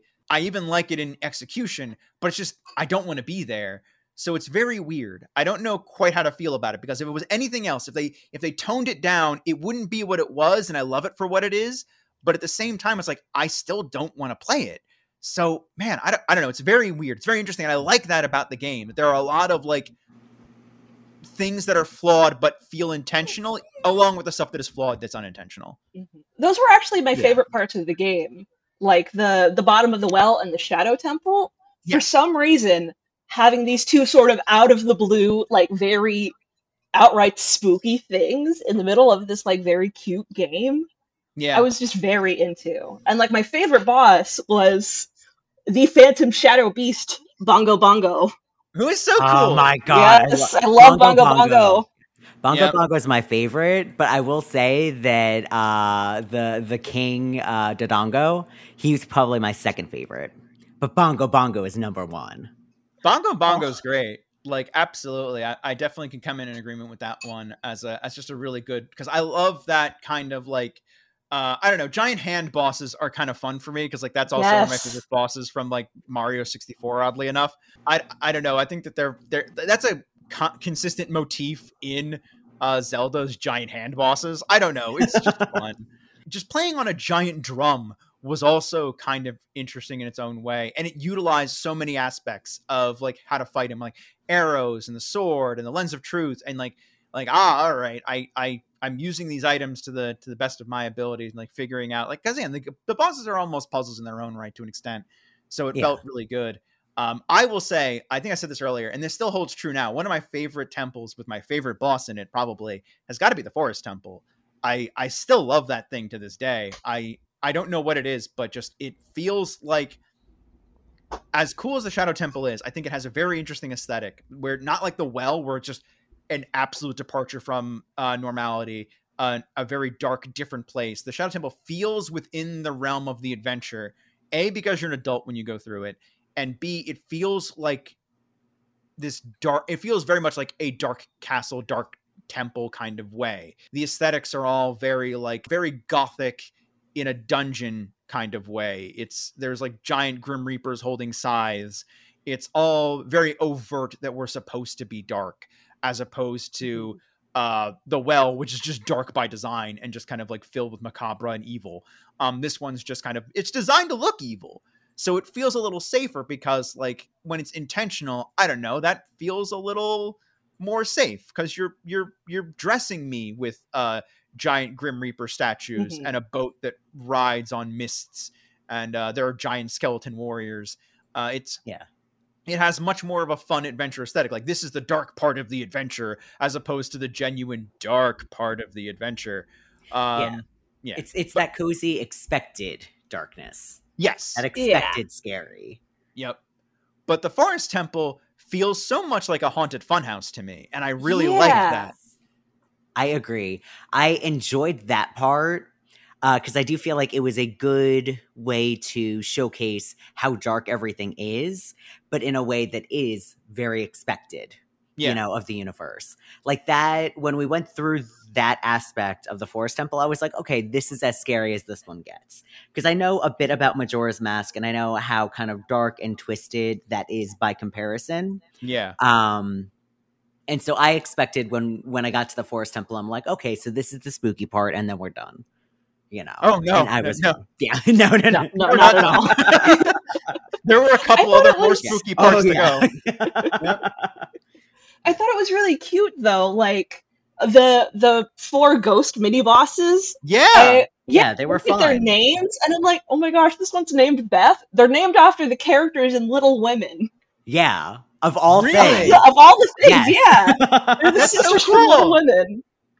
And I'm like, they're so cute. I love them. Yeah, they're great. I was like, and I like that they're sort of spiced throughout the entirety of the dungeon. They're not like the one mini boss you fight in the middle of it, although that can be used to great effect. We'll get there.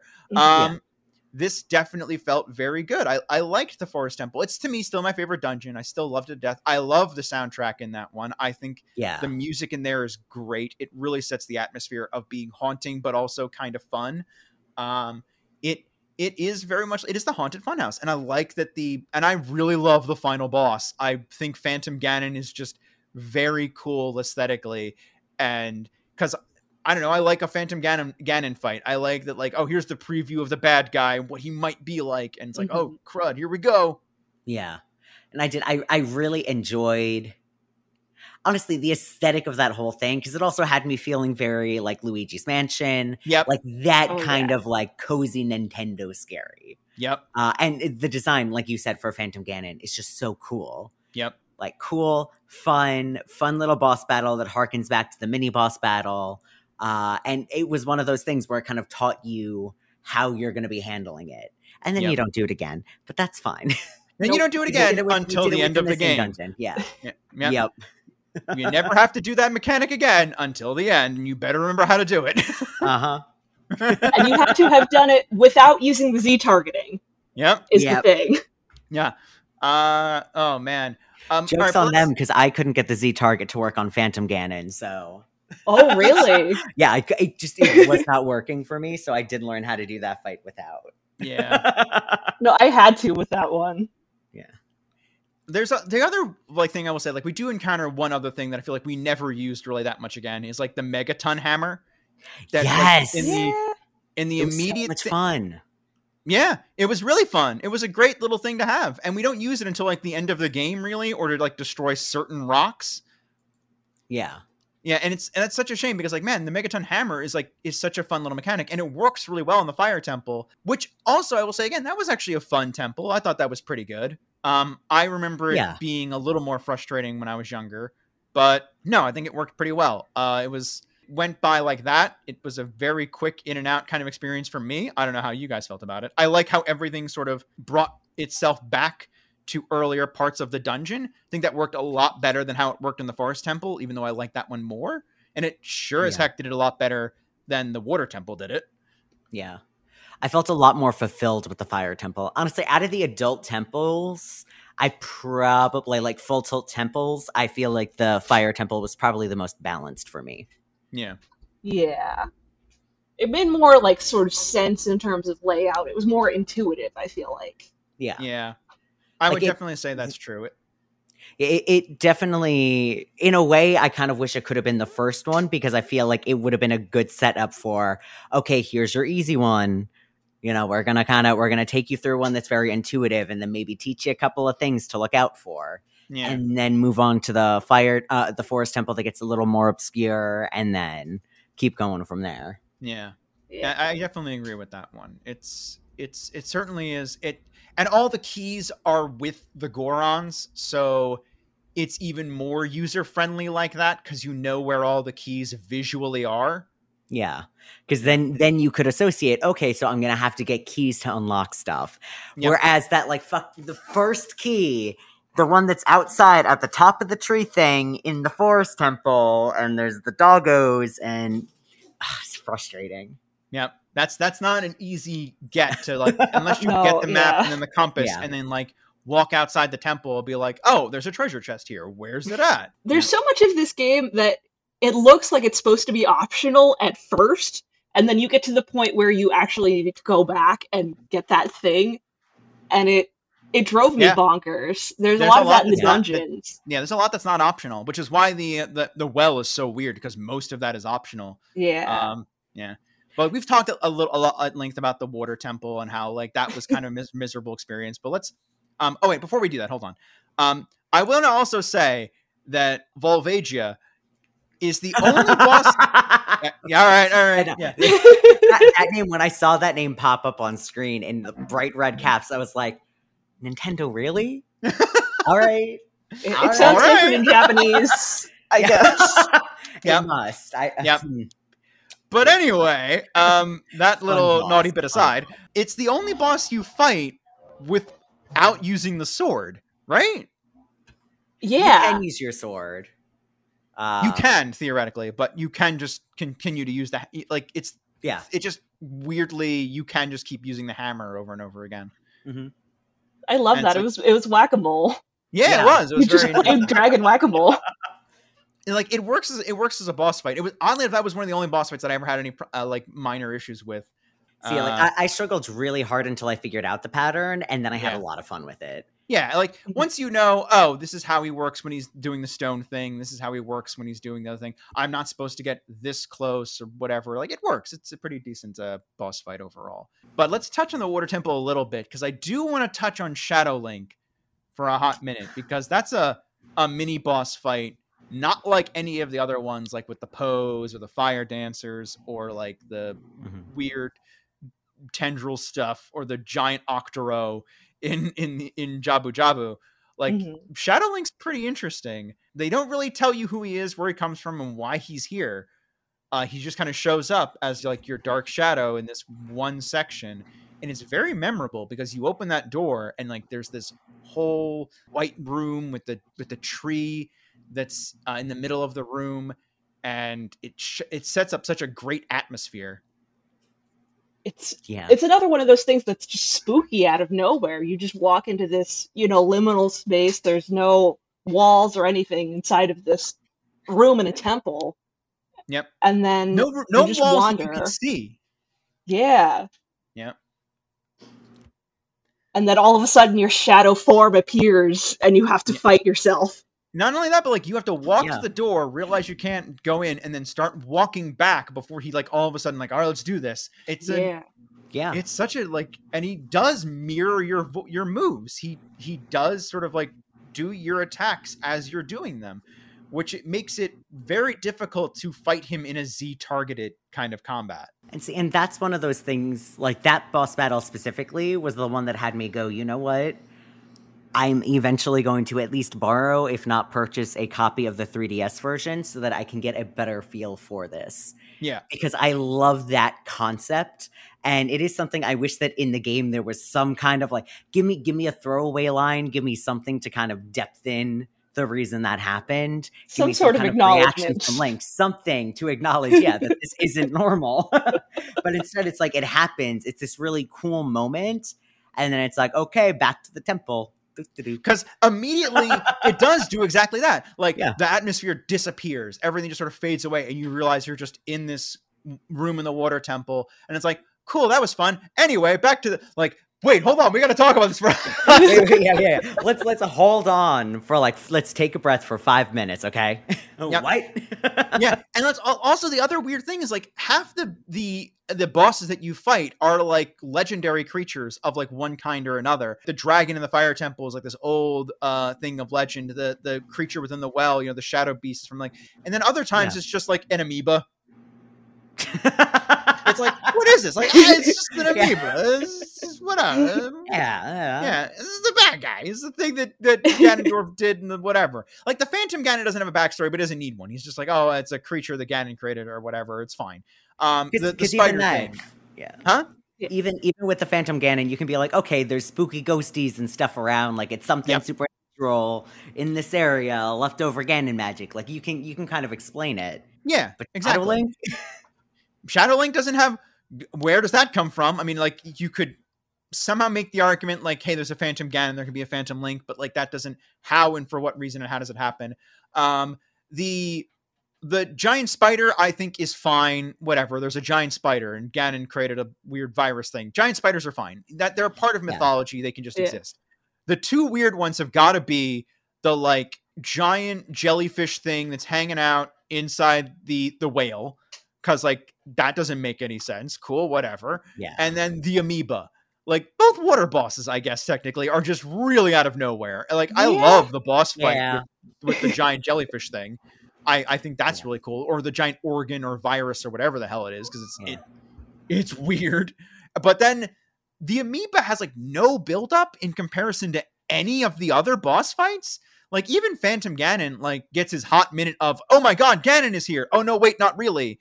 We talk about the dragon over and over again. We talk about like, oh, the Dodongos and like their leader or whatever. Like, oh, I've been attacked by this thing. You must go kill it within me, Link. Help me. The witches get so much build up. And I love the witches. I do too. But then the water temple, like, it's just BT dubs. It's an amoeba. Go fight it. Like, what is happening? The only line was just like, it's not normal water. Oh, yep. Okay, what does that mean? Yeah. What does that mean, Navi? It's just not normal water. Like, cool. All right. You've been so helpful. See, and again, it's one of those things where it's like, if Navi just like gave a little bit of a throwaway, make it sound something supernatural, dark magic, yada yada, then okay, then I can excuse like Dark Link and the amoeba thing. Cool. I have a vague idea of where they come from. But instead it's like, nah. That's it. That's all you get. I'm so much more comfortable with the Shadow Link thing being like, maybe it's a plot thread we can go to in another game, or maybe it's something, because they do that sometimes with the Legend of Zelda franchise, where like a minor thing will suddenly be expanded upon and explained as like, actually, did you know this thing in this game was way bigger than what we would have realized? Like, because they'll do that sometimes. Like they definitely did do that in Majora's Mask, but they chose a very obscure path to go through. Like, hey, remember that kid that was randomly in the Lost Woods? Yeah. He's the main villain now. Like, okay. And I will say there was a moment of real excitement for me with that, and I was like, hell yeah. Yep. I know this. I know this thing. But like, we've talked about the Shadow Temple, and like, I do want to touch on a couple of things. Because the Spirit Temple is almost like, hey, let's play this whole other game for a hot minute. We'll get to that. But like, yeah, the witches are great. I love them. So much character. So much about them is so fascinating. Like, oh, we raised Ganon from when he was a child, and we're like these big evil, like, you know, powerful witches, and then we can merge together to become giant hot woman. It's like, okay. I guess. Yeah. And they just have all this like banter back and forth, like they bicker with each other. Yeah. It's great. Oh my god, they're the best villains in the game by a country mile. They're not the best boss fight or like the best creatures in the game, but they're probably the best villains just by the nature of their personality being really good. But I do want to touch on the entirety of like the Gerudo storyline, because as soon as you finish up, everything else is kind of like, you know, you do a little bit of prep and you go to the temple and you're done. You take a vacation from the game when you decide, because there's this whole section of the game that you never even touched as a child, that you are suddenly like, hey, bro, go like over to where the thieves are and just check out this whole thing you never did before. And it's the last thing you do. Yeah, it's like venturing into the unknown at that very last second. Yeah. And then you do some cool shit, and then they go, oh, you're rad. Here's a fucking piece of paper that says one of us on it. Go on, kid. Have fun. It becomes a stealth game. It was great because it was a whole other town that you got to go explore in after you were done fighting in it. That was such a great part of the game. Like, it was Metal Gear Solid Link, and that was so fun. And I love the music. I love the art design. Oh my God. I love everything to do with the Gerudos. The music. The Gerudo Fortress music? Yeah, so good. So good. absolutely amazing. I love it 110%. It's really, really good. That we've touched on a little bit about the music, but like there's a lot of great themes like the overworld and like even some like the Lost Woods and Sarai song are very catchy. But that Gyarados theme is just a banger. It's like It really is. yeah, you really get like jazzed when you get there, and it's like, oh man, this is it's one of the best songs in the game, and it's in an area you've never been before, so it really jazzes you up for like the last section, for like that last hurrah as you're going, and it works so well. And I'll just Nabooru, is that her name? Yeah, Nabooru. Yeah. She works really well as a main character that you meet very late into the game, because everyone else who's a sage, you have some history with from when you're a child, and you continue to have at least a conversation or a pseudo relationship with as an adult. This is someone who you kind of sort of meet as a child through time travel shenanigans, but mainly you meet way past the point of like, you know, being into the game. And she still works because it's very much this like, oh, all right, I kind of get who your character is and what you're about. It's kind of a smart aleck. I'm a huckster and a thief. I'm not a villain. Ganon goes too hardcore for me, which really works. I think she's a great character, and she does so much with so little that you just absolutely 100% like, nope, she's fine. She can absolutely be one of the main characters. It's fine. See, and I think that's one of the things that I find so interesting about so many of the, especially like side characters. You can interact with them for such a short period of time, but you know everything you need to know about them. Absolutely. They did such a great job with all of the individual characters where it's like you really, really can capture them and feel like you've known them the whole game. You've known them your whole life. Yeah, Malon and Talon are great. Like, you don't spend that much, if any, time with them, but those little tidbits are like so full of character that you really get how everything's going. He's a single dad, and she's sort of stepping up a little bit to be more adult, but like he's still kind of taking care of her. And you know, there's a lot of fun aspects to it, and you kind of see where the villain in that Ingo is kind of coming from. Evil Luigi. Yeah, right. Yeah. Even though he douches it up real hardcore later, you kind of get where he's frustrated. Yeah. And you know, even the horse gets a lot of like personality. Yeah, like you have to work so hard to get the horse, and you just like all of that makes you immediately build a bond with it. It's amazing. Yeah. And I love her. She's a great little character that thankfully carries over into the sequel, and you get to spend even more time with. Yay! Good. I love Epona. Yeah, she's a great. Like again, the horse even has so much character, so it really works out. It's so there's so much here, and like.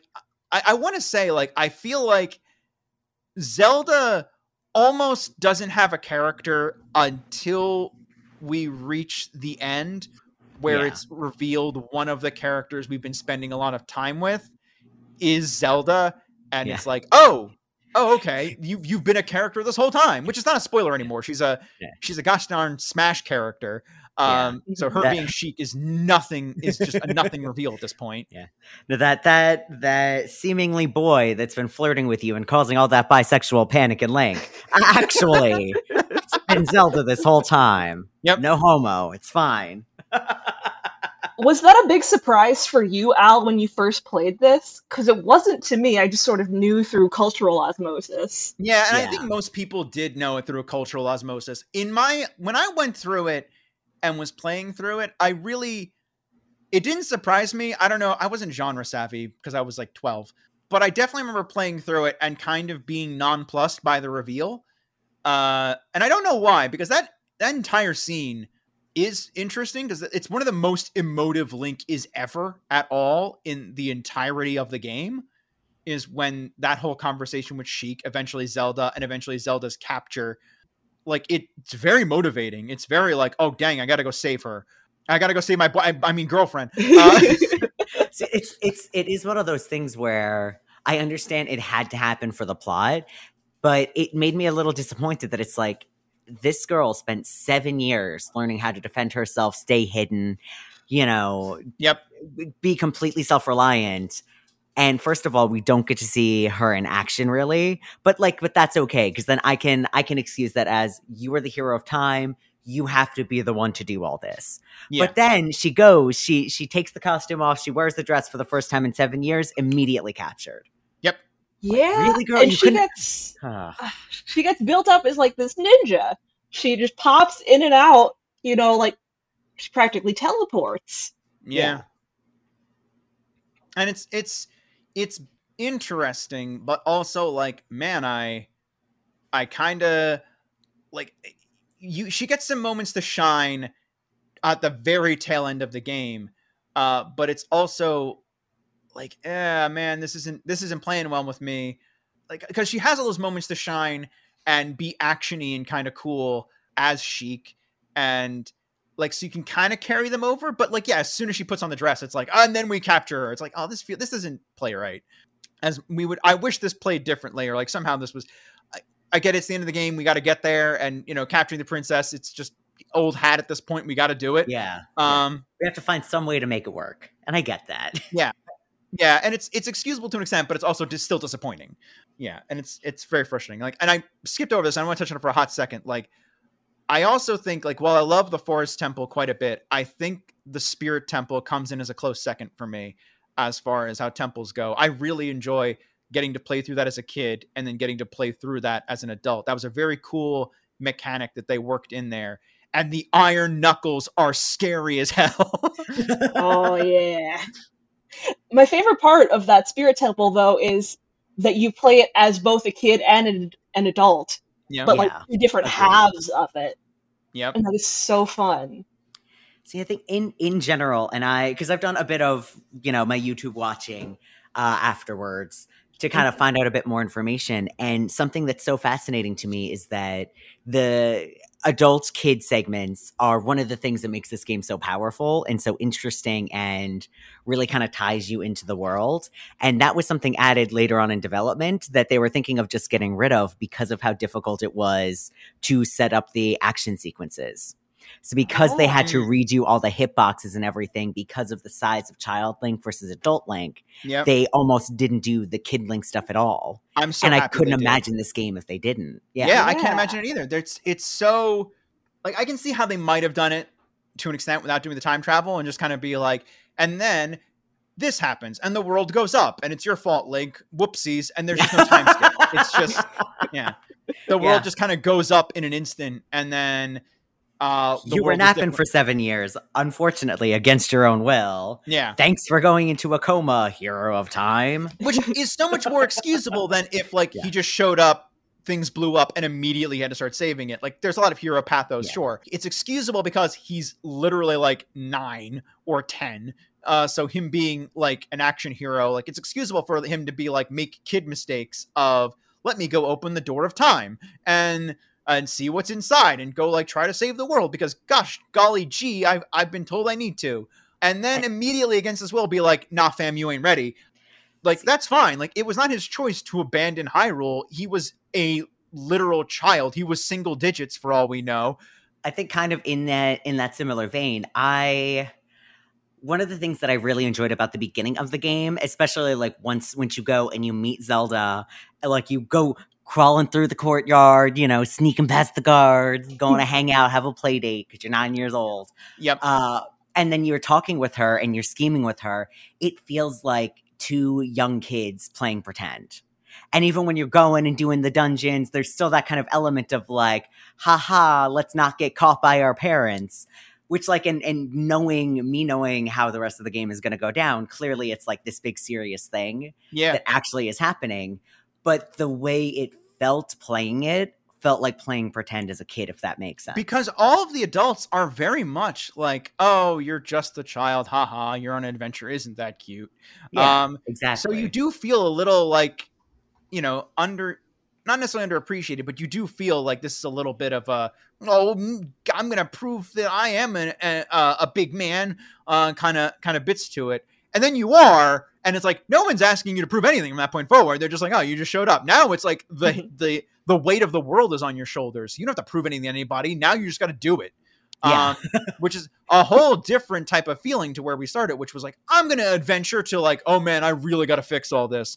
It's like, oh no, we're not just playing anymore. This is real. Nope. Yeah, this is all bad. Like everything sucks. And one of the biggest, like subtle things that change from kid to adult is that room with all the pots in it. Yeah. Where you go. Oh yeah.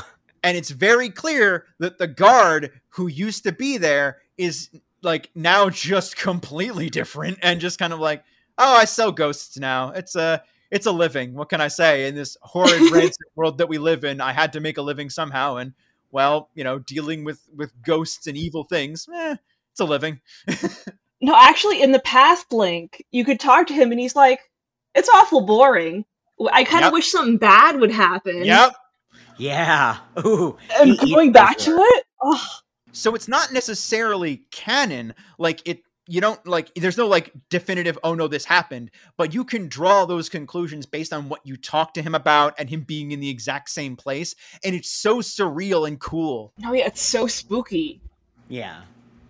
It's little things like that. I love the world that's set in this. Yep. Because there's so many of those little thoughts where it's like, well, what are we going to do with this character when everything goes bad? How are we going to tie this together? You get to trace their lives. Like, you go find this lady's dog when you're a kid, and you go back and she has the dog in a different town. Yeah. And there's even those things where you can change things in the past that will pay off in the future. We talked a little bit about the well, but that's one of the things is like you learning this song in the future and then going back to the past to create this loop of that's why the well is drained because of something you did in the past. Or like, I don't know if any you guys did any of these things, but you can go buy magic beans and like plant them as a child. And when you go back to the future, they've sprouted and you can use them, transport yourself to like a number of different locations. Yeah, that's one of those things I looked up after the fact. Yeah. That was the one part I actually used rupees for. Was just buying all of the beans. Yep. The only thing you use rubies for is for the darn beans because they're really cheap to begin with. But as you're buying them, he's catching on. And he's like, oh, they're getting so much more popular. It's like, all right, buddy. Yeah. There's one big thing where I don't think you guys did this, but if you go to the Happy Mask Salesman and you go through that entire plot line of like selling the masks to characters, and that's another kind of sort of use for money theoretically, but you get so much of it at the end of it that it's like, what was the point? But it will actually change the end credits because there's the runner or the marathon runner at the end credits where he's just sort of running towards the camera. But if you go through that quest and you sell him the bunny hood at one point, he's wearing it in the end credits, and instead of running towards the camera, he's sprinting back and forth, just like really hyperactive. And it's like, it's a cool little change. Like, I did something. Oh my gosh, I had no idea. I went through that whole rigmarole and did not notice him in the credits. Yep. Oh no. It's a very fun bit. It is. Yeah. It's so funny because again, if you go through that plot line, you can go and like get masks, and this is like harkening back to what they would eventually do in Majora's Mask. You can go and like get masks like a Goron mask or a Zora mask, and it's hysterical because you can go to the Goron place with the Goron mask on. They'll just pretend they just absolutely 100% buy it. Like, oh, he's a Goron. Oh, hey, what's going on? You want some rocks? Meanwhile, you show up at Zora's domain with the mask on. They're like, this is offensive. What are you doing? You're wearing my face. Stop it. That's like showing up with like blackface on. Yep. Oh my God. Hey, this is like, don't do this. This is really like, this is not funny, kid. Go home. Our princess was engaged to that. Oh, that's just inappropriate. Oh man. But like, there's lots of fun bits in this that are like unrelated completely from the main plot line. I love a lot of the even the minor stuff, like the few things you do use money for, like the games, like the Bombchu bowling is fun. The shooting gallery isn't as tight as I remember it, and I think that goes back to what we were talking about before with the controls and everything just being a little off. The secret chest game is fun, but you can cheat that so easily once you get the Lens of Truth, so it doesn't even become a game anymore. So like, that was it's didn't even need a walkthrough for. They just like told you enough hints. Yep. Oh man. It's fun. There's so much that's like a little bits of it that are just so unrelated. The whole mask thing is great. There's so much more of that in Majora's Mask, like a ton more now that I think about it, because there's like little bits and pieces of it, like the chicken lady with her stuff, the games with Talon, all of like the little bits that you have to go through, like even the side story with the carpenters, like that are still involved in the main story, but it's cool because of these lazy little chuckle fucks that just kind of like, oh, we're running around not doing work, haha, oh, we'll go join the Thieves Guild because that doesn't like require work. Like, no, fam, why did you think you would just show up on this island of women and it'd be fine?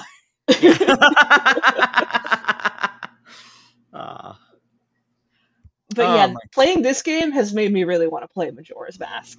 Same. I went ahead and downloaded it. And I think it also is true. Like, go and try like the 3DS remake and see how you feel about it, because it'll do some of those quality of life updates to make it a little bit more tolerable. And you probably won't have as many control issues with it as there were here.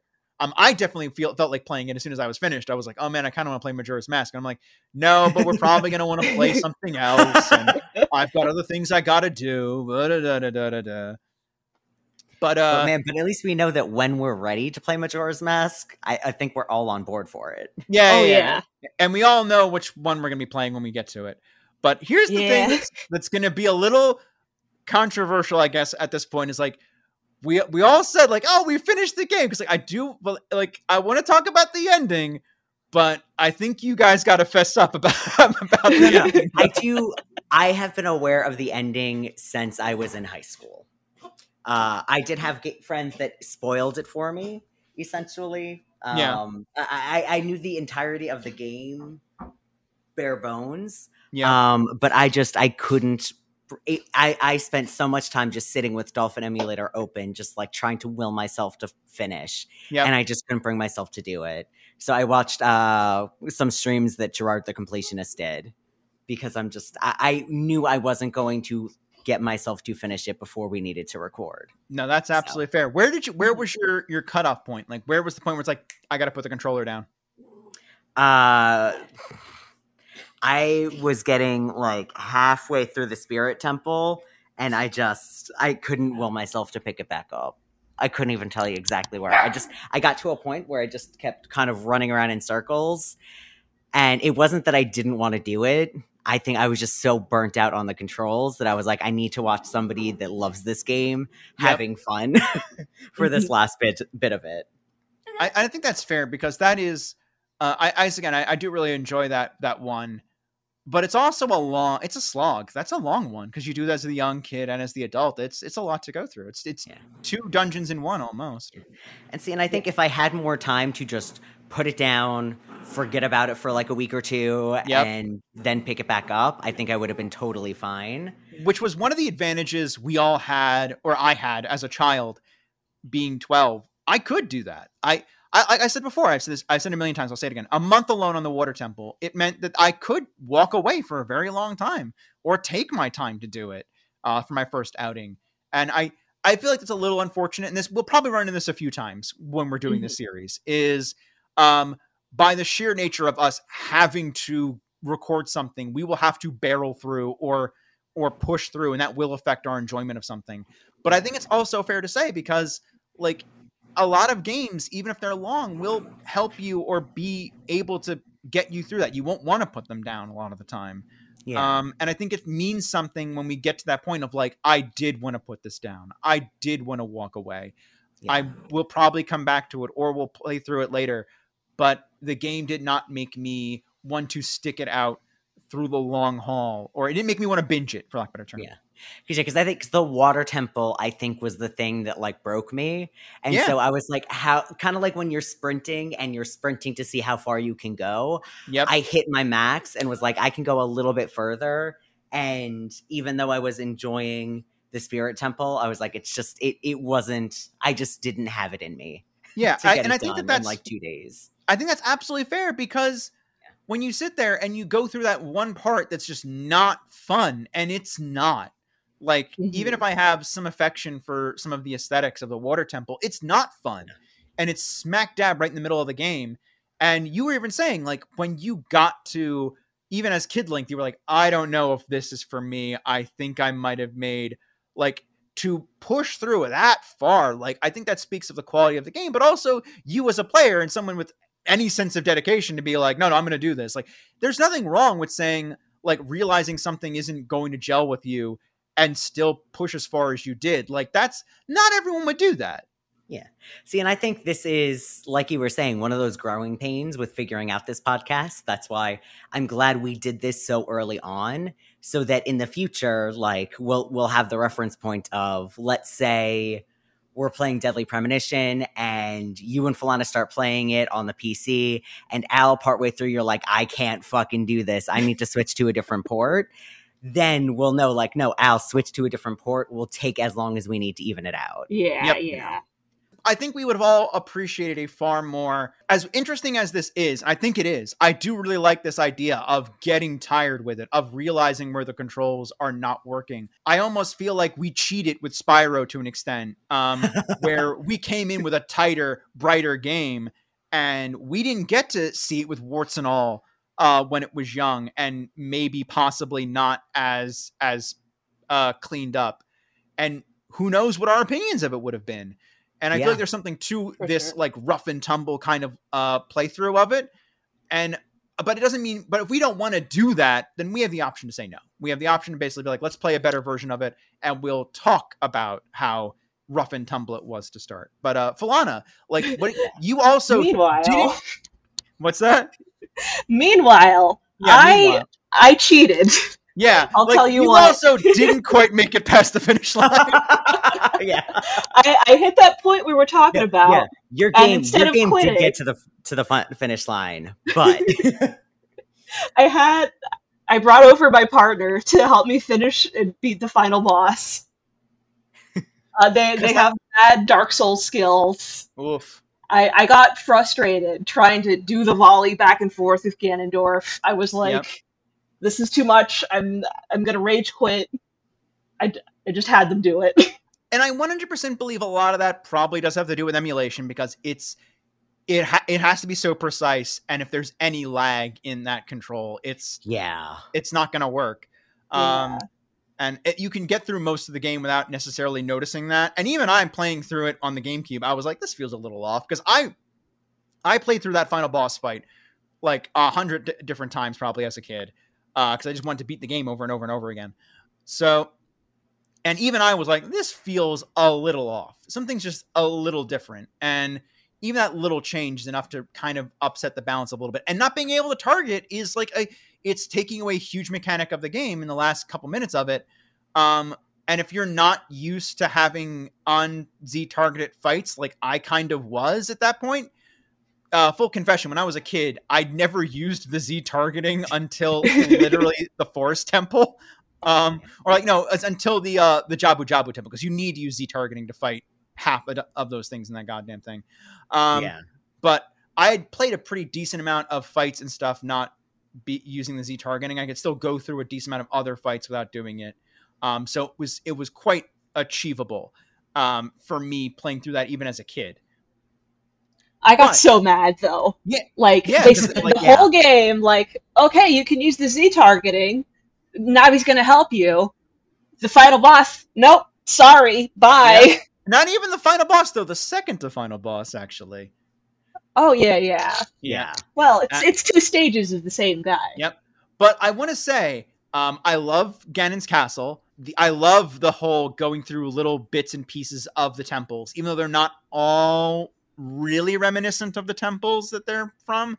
Most of them are, but there's like little, like the Forest Temple room was all about the wind things in the Shadow Temple, but like it still kind of worked.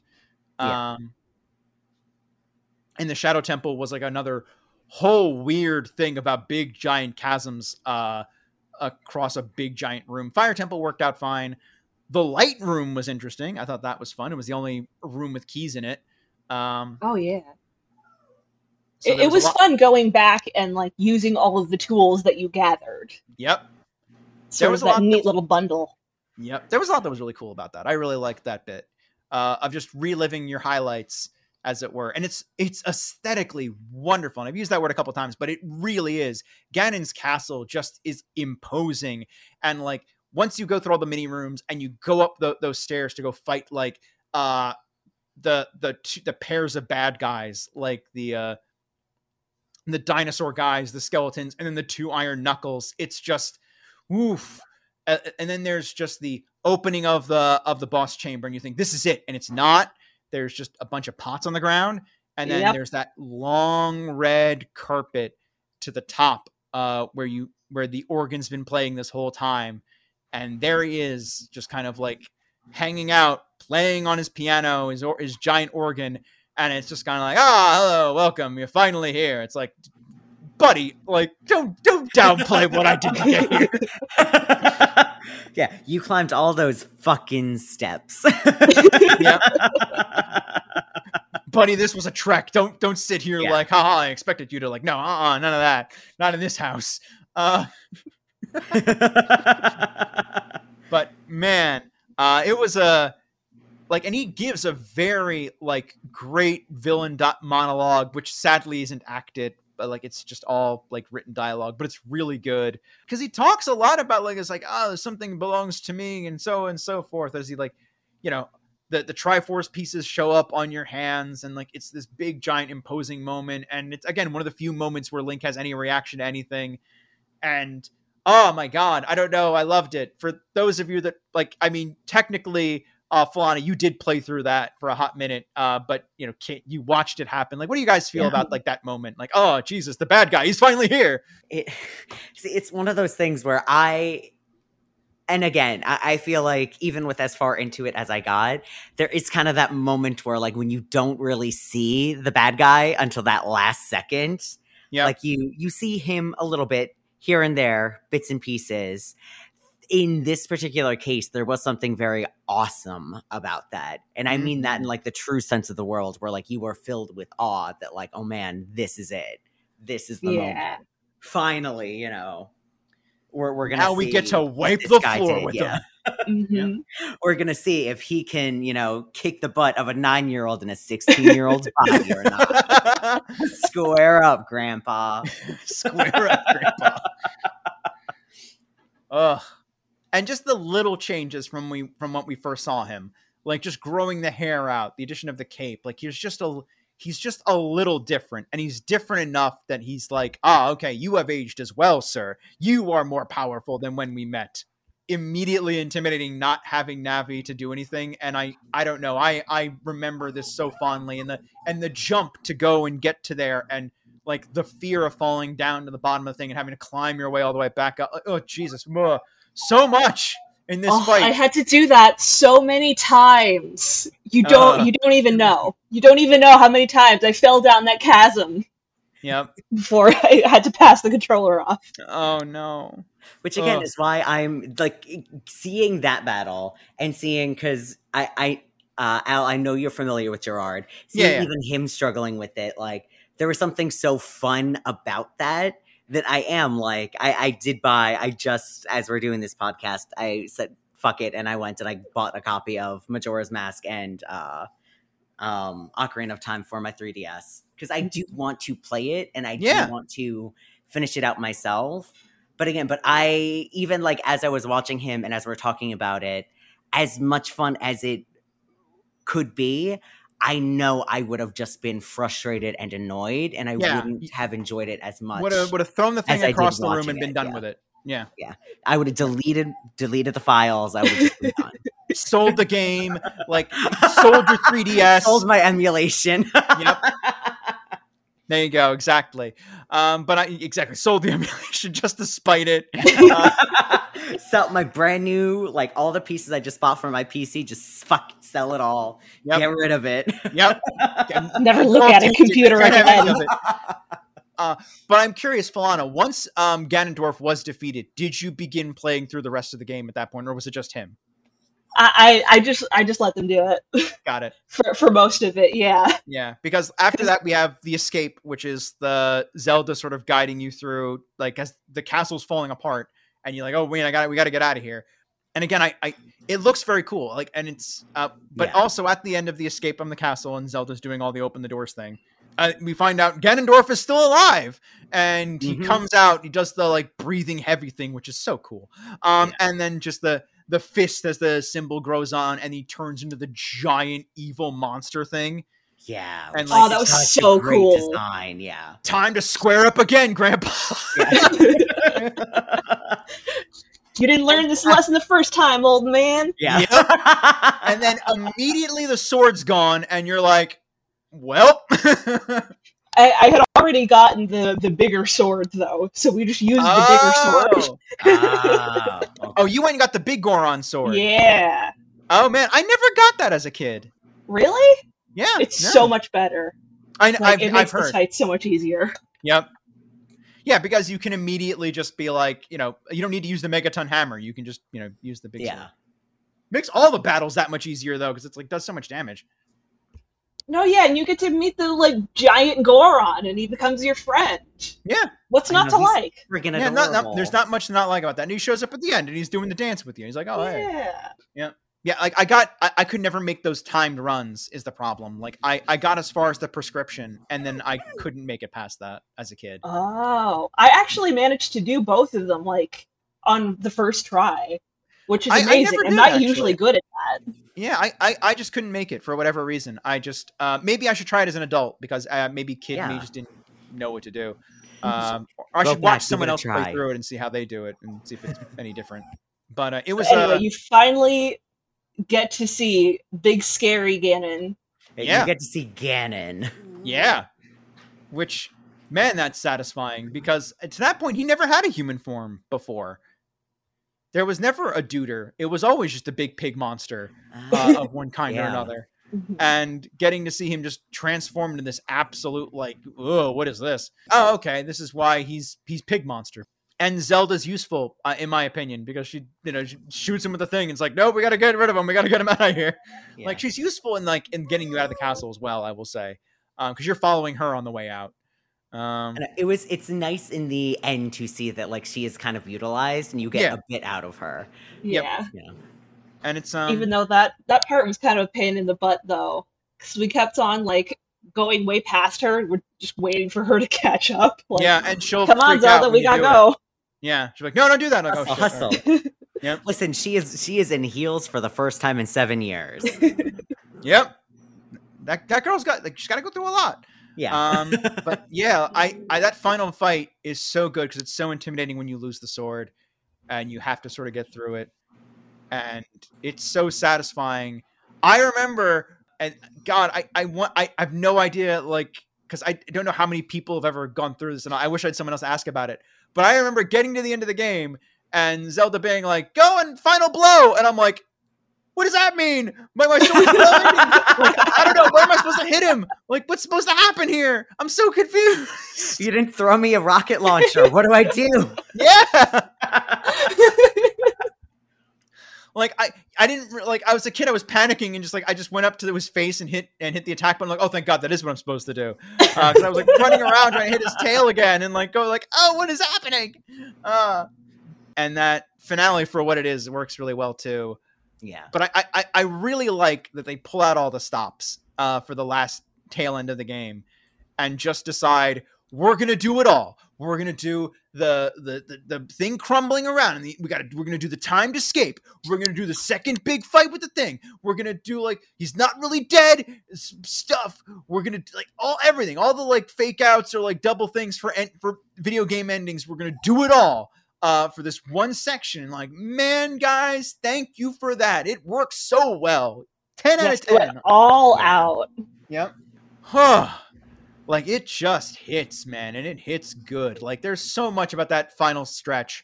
We're going to give you the highlights of all the other temples, and, like, it's just, we're going to, big, giant, like, so much about that finale. It's just, like, every game tries to be this finale, in my opinion. Every game tries to be this thing of, like, where we pull out all the stops. Nothing's too good for us, and I just don't think it's done as good. Like, even with all of our problems with this game, all the things we got a problem with it. Like, I'm sad that, like, I'm the only one with the, like, oh, but I have memories thing.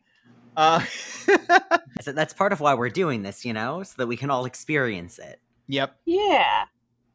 For those of us who didn't play video games as a kid too much. Yeah. Yeah, and also even if it's secondhand, it's still a very amazing experience. Yeah.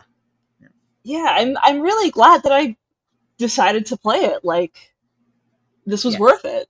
Same. And again, my only regret is that I didn't go with my thought of, should I try it? Should I try it on something else? Yeah. Like this Yeah. this was so fascinating hearing about the issues of this and how they didn't age and like, all these things that just kind of sort of don't work. And yeah, the obscurity, like you do need a guide for this. Like this isn't something that's it's intuitive. It's not. There's so much about this with growing pains and like getting to the third dimension. And like, yeah, that would have also been there with a remaster for sure. But even so, I don't know. Like we'll do it on a case by case basis. But I feel like this was such a valuable conversation. It was fascinating to have. Yeah, because again, it's I think the biggest thing to take away from my experience with it is, despite warts and all, I do still want to play this game. Yeah. All it's done is make me realize, I just want to play it in a different form. But I enjoyed my experience enough that I am going to play it again. And I am going to beat it in some form. Yeah. Just not the form that we originally intended. There you go. Yeah, pretty much. Yeah. And I think that says a lot about the quality of the baseline of the game. Yeah. It's a bedrock for a lot of games coming in the future. And I think that's for a reason. Yeah. Yeah, and I mean, same. It makes me want to, okay, I'm going to go play a bunch of Zelda games now. I like Zelda. Yeah. And like, I think it's definitely worth trying out and like checking out maybe some of the 2D stuff or or DS stuff as it came out. I think there's what would be a really good follow-up, I think, after this is going and hitting what is that? Windfish. Gosh, Link's Awakening. Jesus. Windfish. Windfish. Well, there is a windfish in there. Okay. I was, because that Link to the Past, Windfish seems like two very different things. Yeah. But like now I have to play it. Yeah, Link's Awakening would be a great like thing after this because it's like it's so like it's a 2D version of it theoretically, or like a because it's top down, but it's I think that'd be a really cool follow up. Like, not that we're gonna do this, guys. Like, this is not the episode that's following up with this. I'm just saying that's a cool idea if people are into Zelda and are playing along with us for whatever reason, and you all had this experience. Hey, follow it up with some Link's Awakening on the Switch. I think it's a really good port, and like that's a fun time for a different style Zelda, but still very much having all the benchmarks and hallmarks of the franchise.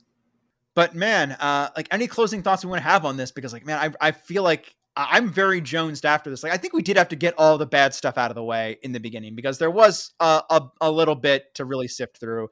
But once we got into what we loved about it, it was emphatic. It was passionate. There was a lot to love here. And again, I think the things that we didn't love aren't inherently bad. Yeah. It's just the age, Yeah. It comes naturally with being a game that kind of was the baseline that inspired so much. Yep. It was just those like growing pains there. Exactly. But at the heart of it, it lived up to the hype. Yeah. Like I understand why this is a game, especially from people that played it as a kid, that they love to death and to this day love to death. Yeah. Like I feel like I do understand my friends that love Ocarina of Time so much more now. So I think we can sit here and we can say like that was really what I was looking for. Like, does this live up to all that hype? And even with the flaws that we've talked about in the beginning of this, we can all still say, yes, this absolutely deserves to be called one of the greatest games of all time. Maybe it doesn't quite hit greatest of all time anymore because of that age, but that's not its fault. And maybe it still does deserve that moniker in its own way. Yeah. Like, I still think that it should be... I think it's one of those games that should be played by every gamer that likes things, even somewhere in this vein. If you like things that have been inspired by this, which is a whole lot of stuff out there. Yep. I think it's worth at least sitting down and playing it, because I can at least say from my experience, you don't have to sit through the whole thing to enjoy it and appreciate what it did for gaming. Yep. Flan, you have any final thoughts you want to leave us with?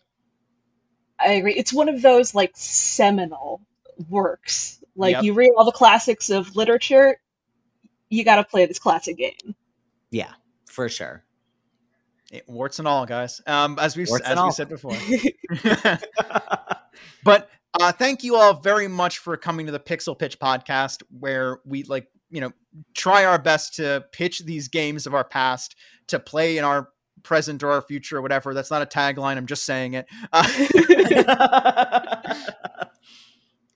But thank you for coming along on our journey and for listening to us rant and rave about this game that we have so many mixed but yet very passionate feelings about.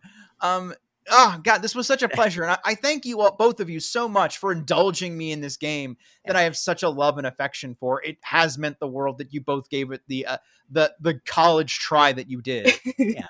And thank you for really for pushing through your own like doubts and worries and wanting to follow through with the pitch on it. Yep. Oh yeah.